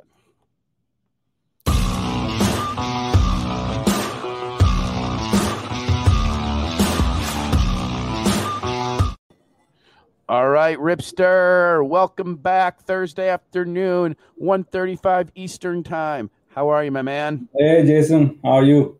Good. So we're trying to help out our friend. His name is Oz Perlman. He's the mentalist, okay? He's been on America's Got Talent. He came in third, and he does like shows for I don't know. He's Steve Cohen's personal mentalist. I don't know, but who's that? His name is Oz Perlman.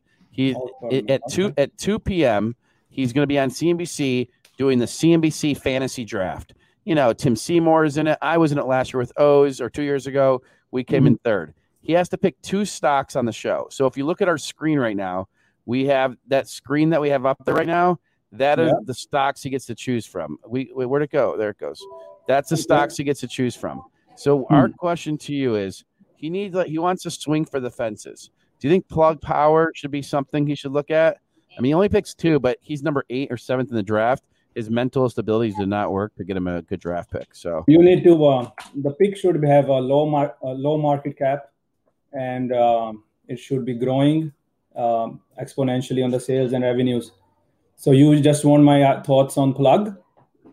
Yeah, well, I just asked about Plug because I know Plug, is falling a lot. Maybe because the ones I told so far are this. You're not going to like, but out of the choices they give us, there's a 60 stocks. That's all they give. Out of the choices they gave us, I told them TAN in case solar takes off, Invesco ETF. I'm not saying this is like amazing. I said TAN is in play. I said, what else did I say in play? I said ARK Innovation Fund, the ARKK, and then I gave him one more. Ford. I gave him Ford. Okay. Mm-hmm. So out of the picks that you see on the screen right now, those are the ones I gave him. Any opinion? And then someone said Plug Power, and I'm like, you know what? Let's ask the man, the myth, and the legend, the Ripster man. What's the timeline? The timeline is 1 year. 1 year, huh? Yep. Yeah. Yeah, I mean, Ripster, you got it that you need like a low, something that can really run, because you're only going to win this thing if you get 2 stocks that give like 100% over the year or whatever. Maybe not 100%, but whatever it is. You're not going to win by getting. You're not getting that 100% on your Apples or, Boeings and all that. You need something which is still growing, still growth, and low market cap, float, smaller float. If you really want to win this game, you find something which has relatively smaller float and, of course, outstanding shares relatively lower. And, Plug will cut the bill. But again, Plug is a lot of that, more of a potential name. I haven't studied it recently, but I need to see what's the TAM coming days, how's the revenue sales. I don't see much here on my chart. Let me see what else you got. Royal Caribbean, Roku, Pfizer, PayPal, Palantir, NVIDIA, Oil, Lennars, Macy's, Las Vegas Sands. It's 10 months. It ends in late February. Oz Perlman just texted me. It ends in late February. What about Viacom? Could be interesting because if they're still way down off what they were trading at a few months ago. Yeah.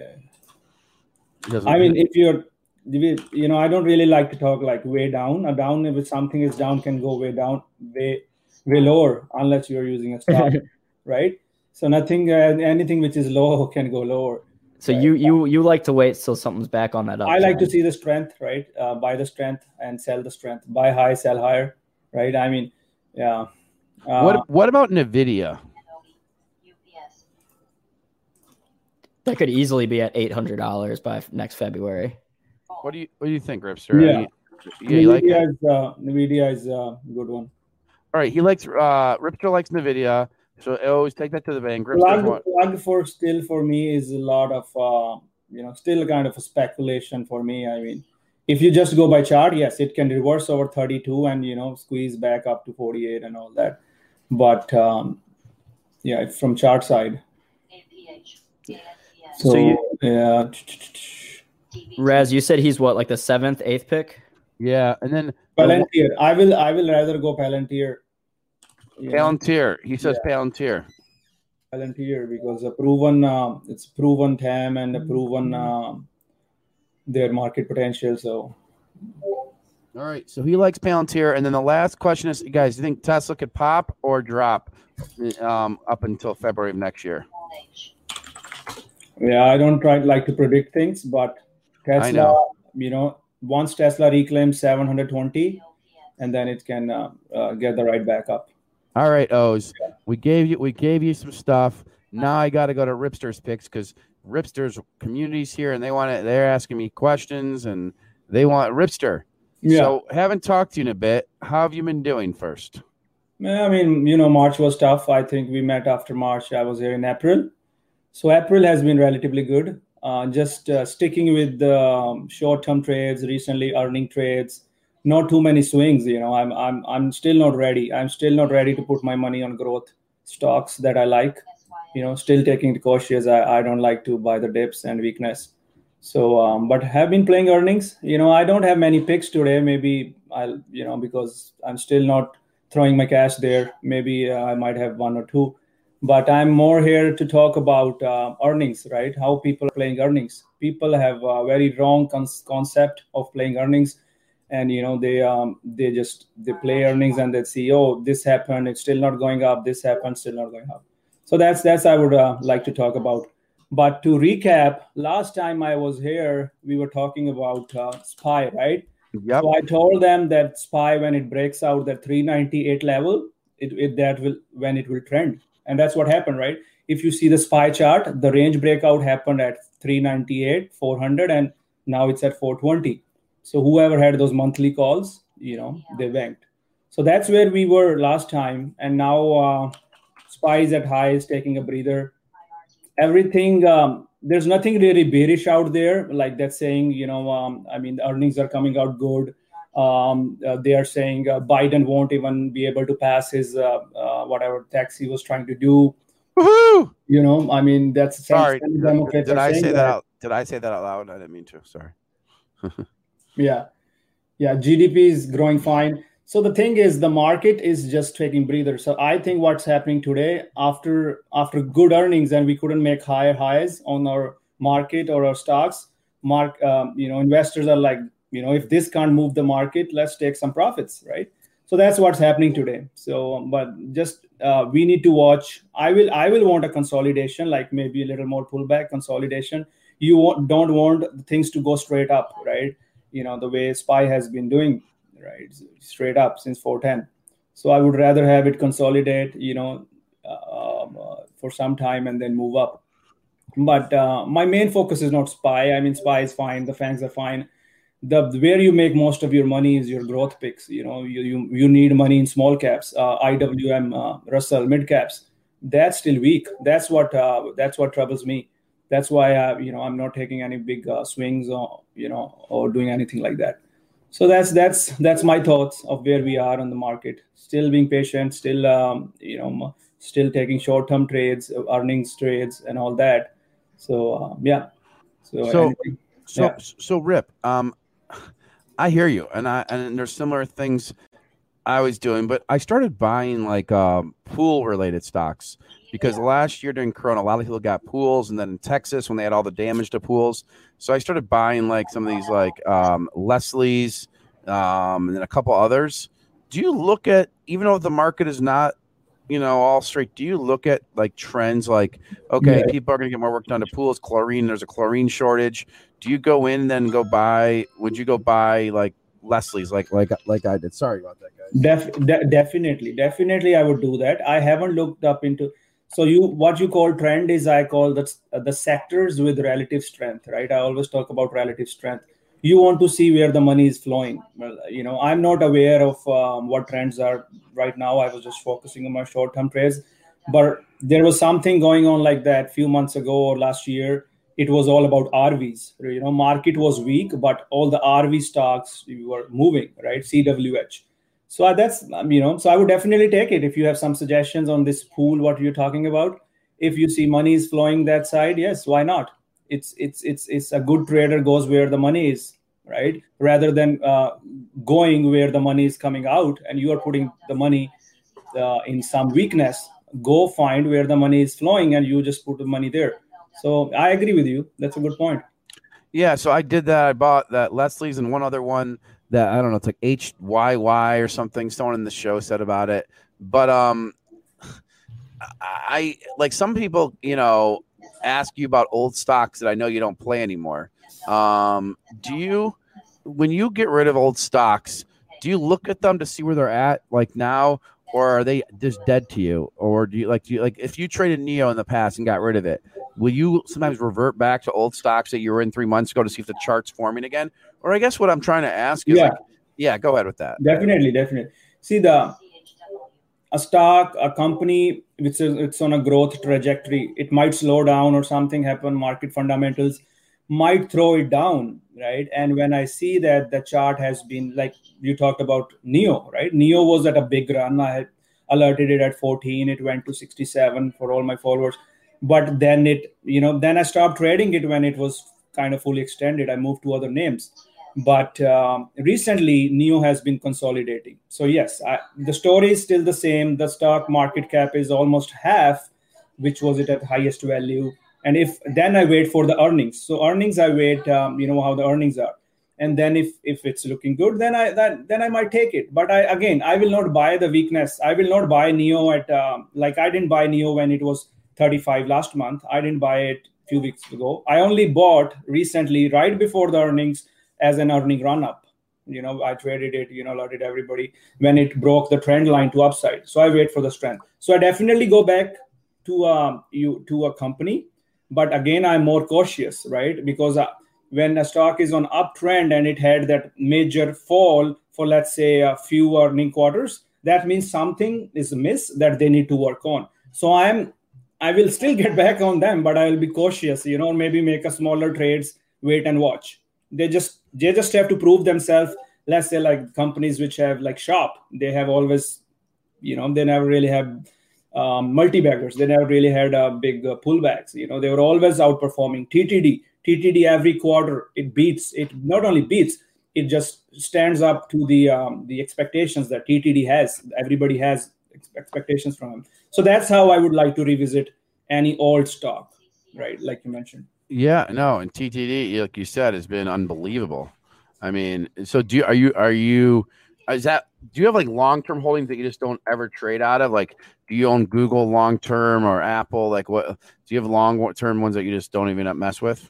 No, I always, even with the long-term, I have some biotechs which I don't really mess with, but other long-terms I trade around the core. I would cut them and add them all around, but I just don't sit on them, right? Because I can use that capital to trade short term and make much more in a shorter term. right? And that's just me because I'm a combination of a short-term, long-term swing trader, day trader. So I can do a lot of things, but might not work for everybody. But yeah, TTD, I was long-term on TTD, but I'm not on it right now. Like when we had that COVID lows, Got it. And guys, we have Ripster on. Isn't it like Aaron? You don't have his Twitter name on his thing. Isn't it Ripster47 though? Yeah, at Ripster47. I knew it by heart. See, 47. Because I'll throw it in the chat, the link, so it's easier. So you don't have 47 your favorite number? I was a gamer before I was like a home gamer, amateur gamer. Before I was Ripster on Twitter, I was Hitman was my favorite game. Hitman 47, Agent 47. So that's Got it. There's always unique stories. Yeah. Okay. And then go ahead. What are you gonna say? No. I just I just want to take today's opportunity to talk about earnings, right? Because I have been playing earnings last 1 week. I have been alerting earning plays. A lot of people still don't get it, right? When the newbies. So I just want to go talk over earnings a little bit when you have time. Please, right now, take it away, my man. Yeah. So the thing with earnings is, right, you have to look at the chart. You have to look at the technicals and market psychology. What is market psychology? Market psychology is in the chart. If you see the chart has been going down for last 1 year, that means everybody who bought is in a loss, right? Every pop down, right? You don't even need to look at last 3 earnings. You can just look at the chart, right? So when you look at the chart, if the chart is weak, does not matter they beat earning. That's a different topic. I don't even look at beat. I look at what are they doing year after year. Does not matter they beat earnings, beat sales, whatever, right? That it will bounce. It will bounce, right? But if the chart is weak, all-time highs or relatively 6-month lows, weaker lows, it will bounce, and it's an opportunity of the investors to get out. Right, you see, good earnings, you long it, and then it goes few points and tanks, and you say, Rip, why is it tanking? Why is that stock running? It is tanking because the investors are disappointed. Investors are getting out, because that's their opportunity to get out. So that's what happens. That's one thing.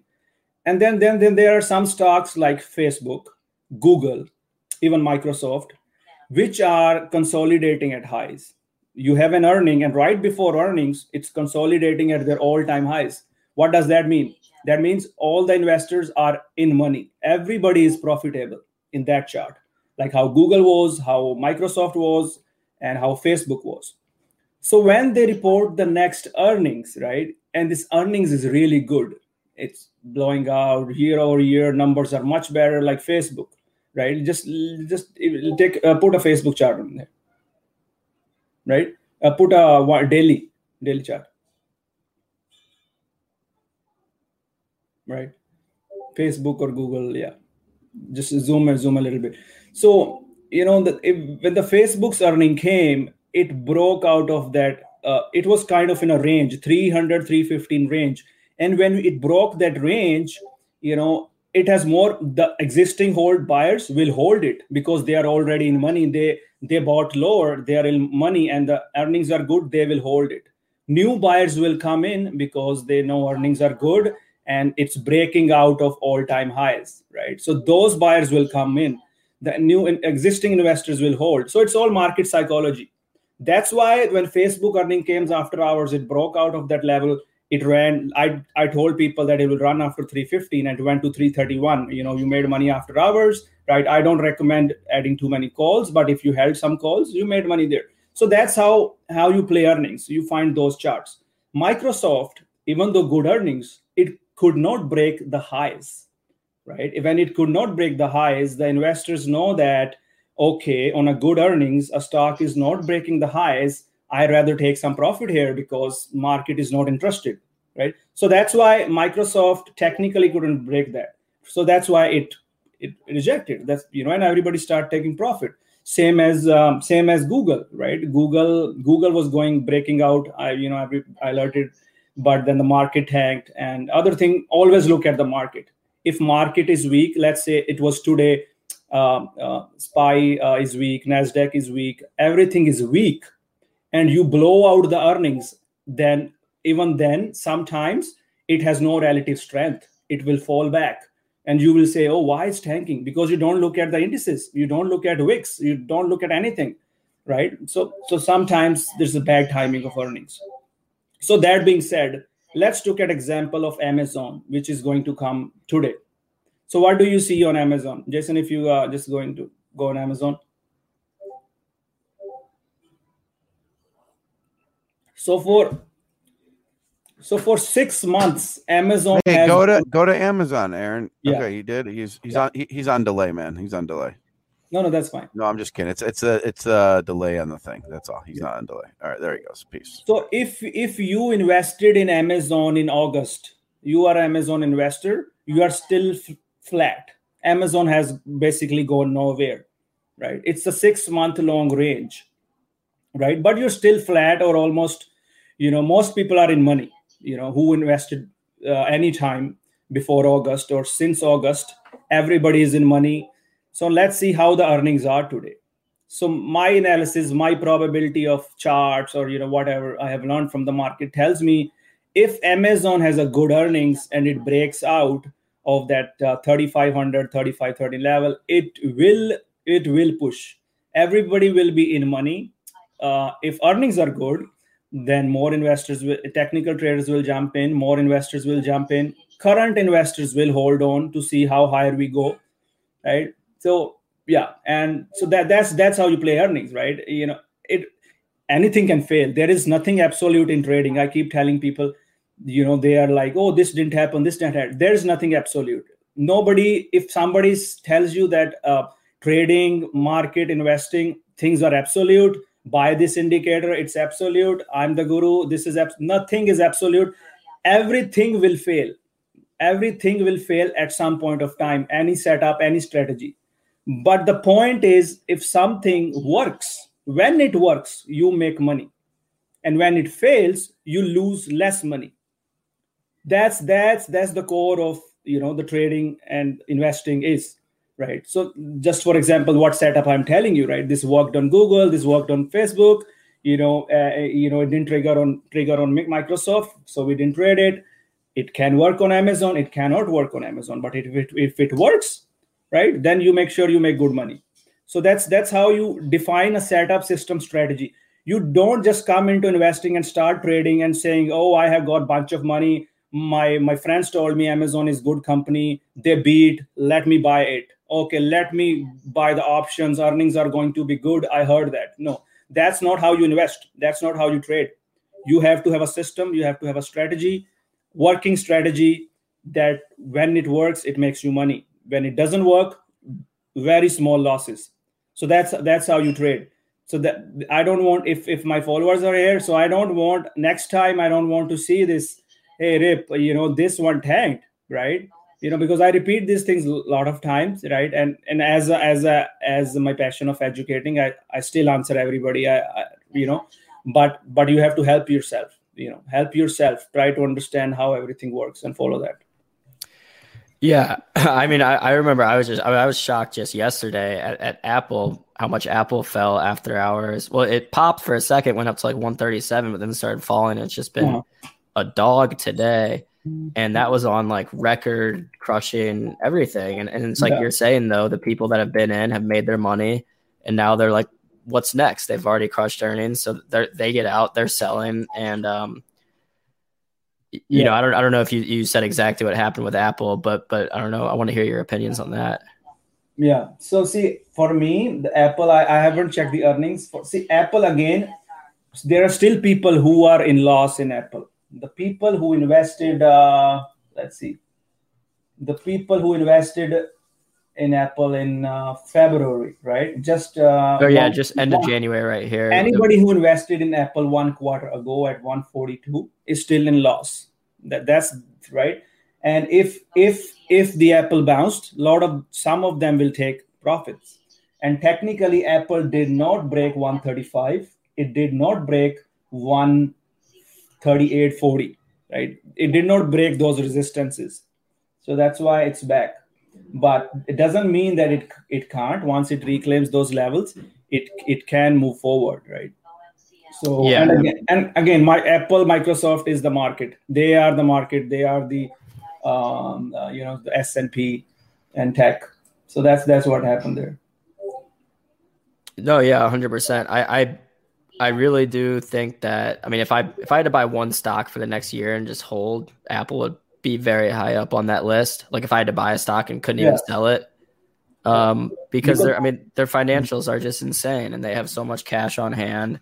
But I think people are worried about that. They're like, were these earnings too good? Like, where do they go from here? Because from here, they're not going to be able to beat this quarter's iPhone sale, whatever it is, or that's what some investors are worried about. Here's the thing, right? If you are a conservative investor, you don't want an exponential growth. You want safe, casual growth next 5-6 years. Yes, take Apple. I would buy Apple at 130, put a stop at 100 or 120. Maybe keep adding in between that 120 or 130 range. But it's such a huge stock. It has such a huge market cap. It is such a big float, right? You can't expect exponential growth right away. But yes, for a good passive investor long term, invest in Apple and sit back. 10 years, I have no doubt they are innovators. They will find something. They will find something to keep moving on. No doubt about that.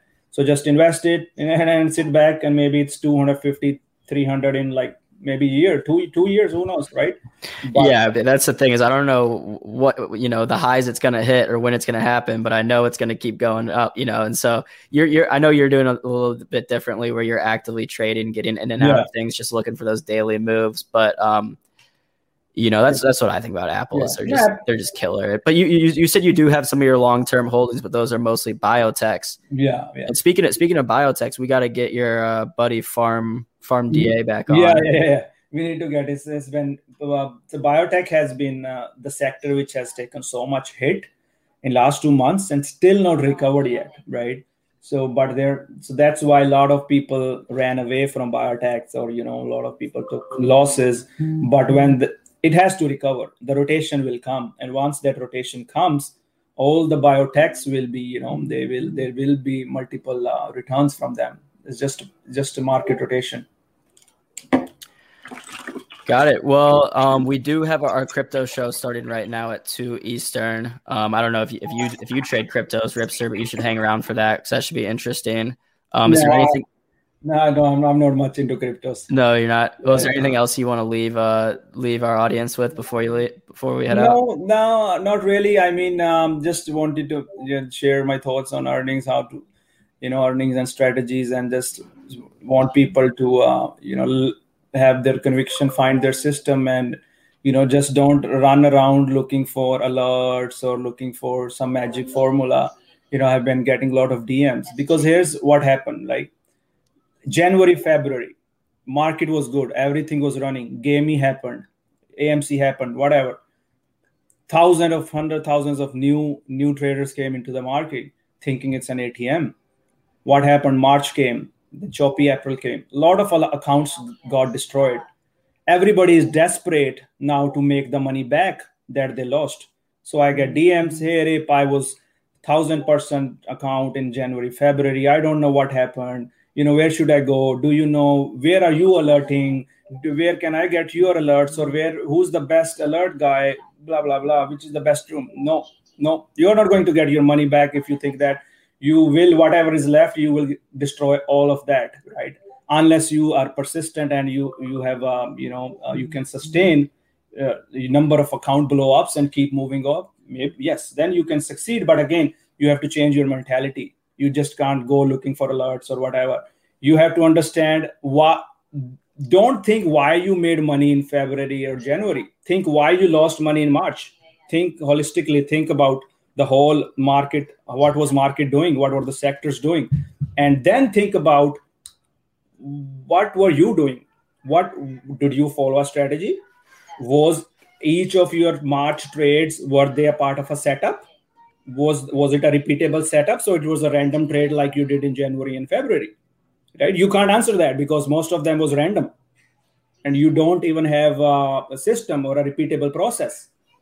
And when you won, maybe you won like a few trades, small. And then March came, you just kept adding the dips because for you, oh, this is cheap because you don't understand the market. Or maybe this guy alerted it better be good. And you added without a system or strategy. And then, boom. So that's what you have to look up. You have to introspect, right? We were there. I was there, right? Everybody had heard my story. Just when I focused on myself, just me, belief in yourself. You are your holy grail. I keep telling everyone, you are your holy grail. There's no holy grail out there. You will not find any. You'll just keep losing money from room to room, chat room, guru to guru, maybe Twitter accounts like me. Just keep losing.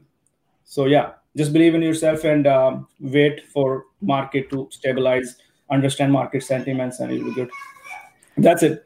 Well, that's what I love and appreciate about what you do is because you're giving all this education and stuff for free, and even I mean the cloud stuff, all that stuff is just so the moving averages. It makes it easy for someone to learn how to technically trade, and it's like you don't need to pay $1,000 for this course or that course or whatever. So we appreciate it, right? So I found my system, right, and it's not about me selling my system. I just want to tell people a system. There is always a system that works for you. My system might not work for you, but you can improvise. So find a system. So the reason I teach people like, okay, my EMA clouds, it's not that I want to, have the best system in the world, or people tell me, oh, RIP system is the best. No, who cares? Everybody is making money out there, more money than me or anybody else. But the point is there's always a system you have to follow. I have a system that I share. You see system works, you can follow that, improvise on that, but find your own as well. So that's the key. That's the point of sharing knowledge, and as I share with others, I learn every day, and more than that, a lot of mistakes my followers make reminds me of my mistakes that I still make till this date, right? So it's all part of a journey. We are all in it together, but everybody has to help each other. So keep moving forward. Of course, I see someone in the comments was asking where they can read your story. So we got to get a little article profile going on that. So you can hear my podcast. My podcast recording by PGIR. It's in my bio on Twitter. Okay, beautiful. I'll do that. Jason is quiet today, huh? Okay, Jason. Yeah. I'm trying to help O's with the draft thing too. Okay. Okay. But I've been into it. I've been listening, and when you talk smarts, people listen, and so I don't want to interrupt, and they're here to listen to you. So don't think it's any slight. That's the truth. Your earnings and I wasn't quiet in the beginning. I was talking a lot. No, I was just teasing. All right, don't do that to me. Yeah, I felt bad. Yeah, I was no. I was. You're usually not that quiet. That's why, right? I know. My wife and kids tell me all the time. So yeah, you get it. All right, well, thank you, man, for coming on. I know people want me to ask you about stocks and RKT and this and that, but we'll do that another time. Let's just have fun. When the time is right, I'll be here. I'll share the picks. Time is not right for picks. Thank you. I understand completely. Brother from another mother. Thank you, Ripster. Appreciate it, man. All right. So and then Rip, I'll get back with you for more times in a couple of weeks to get you back on. Yep. See ya. Yep. Bye-bye.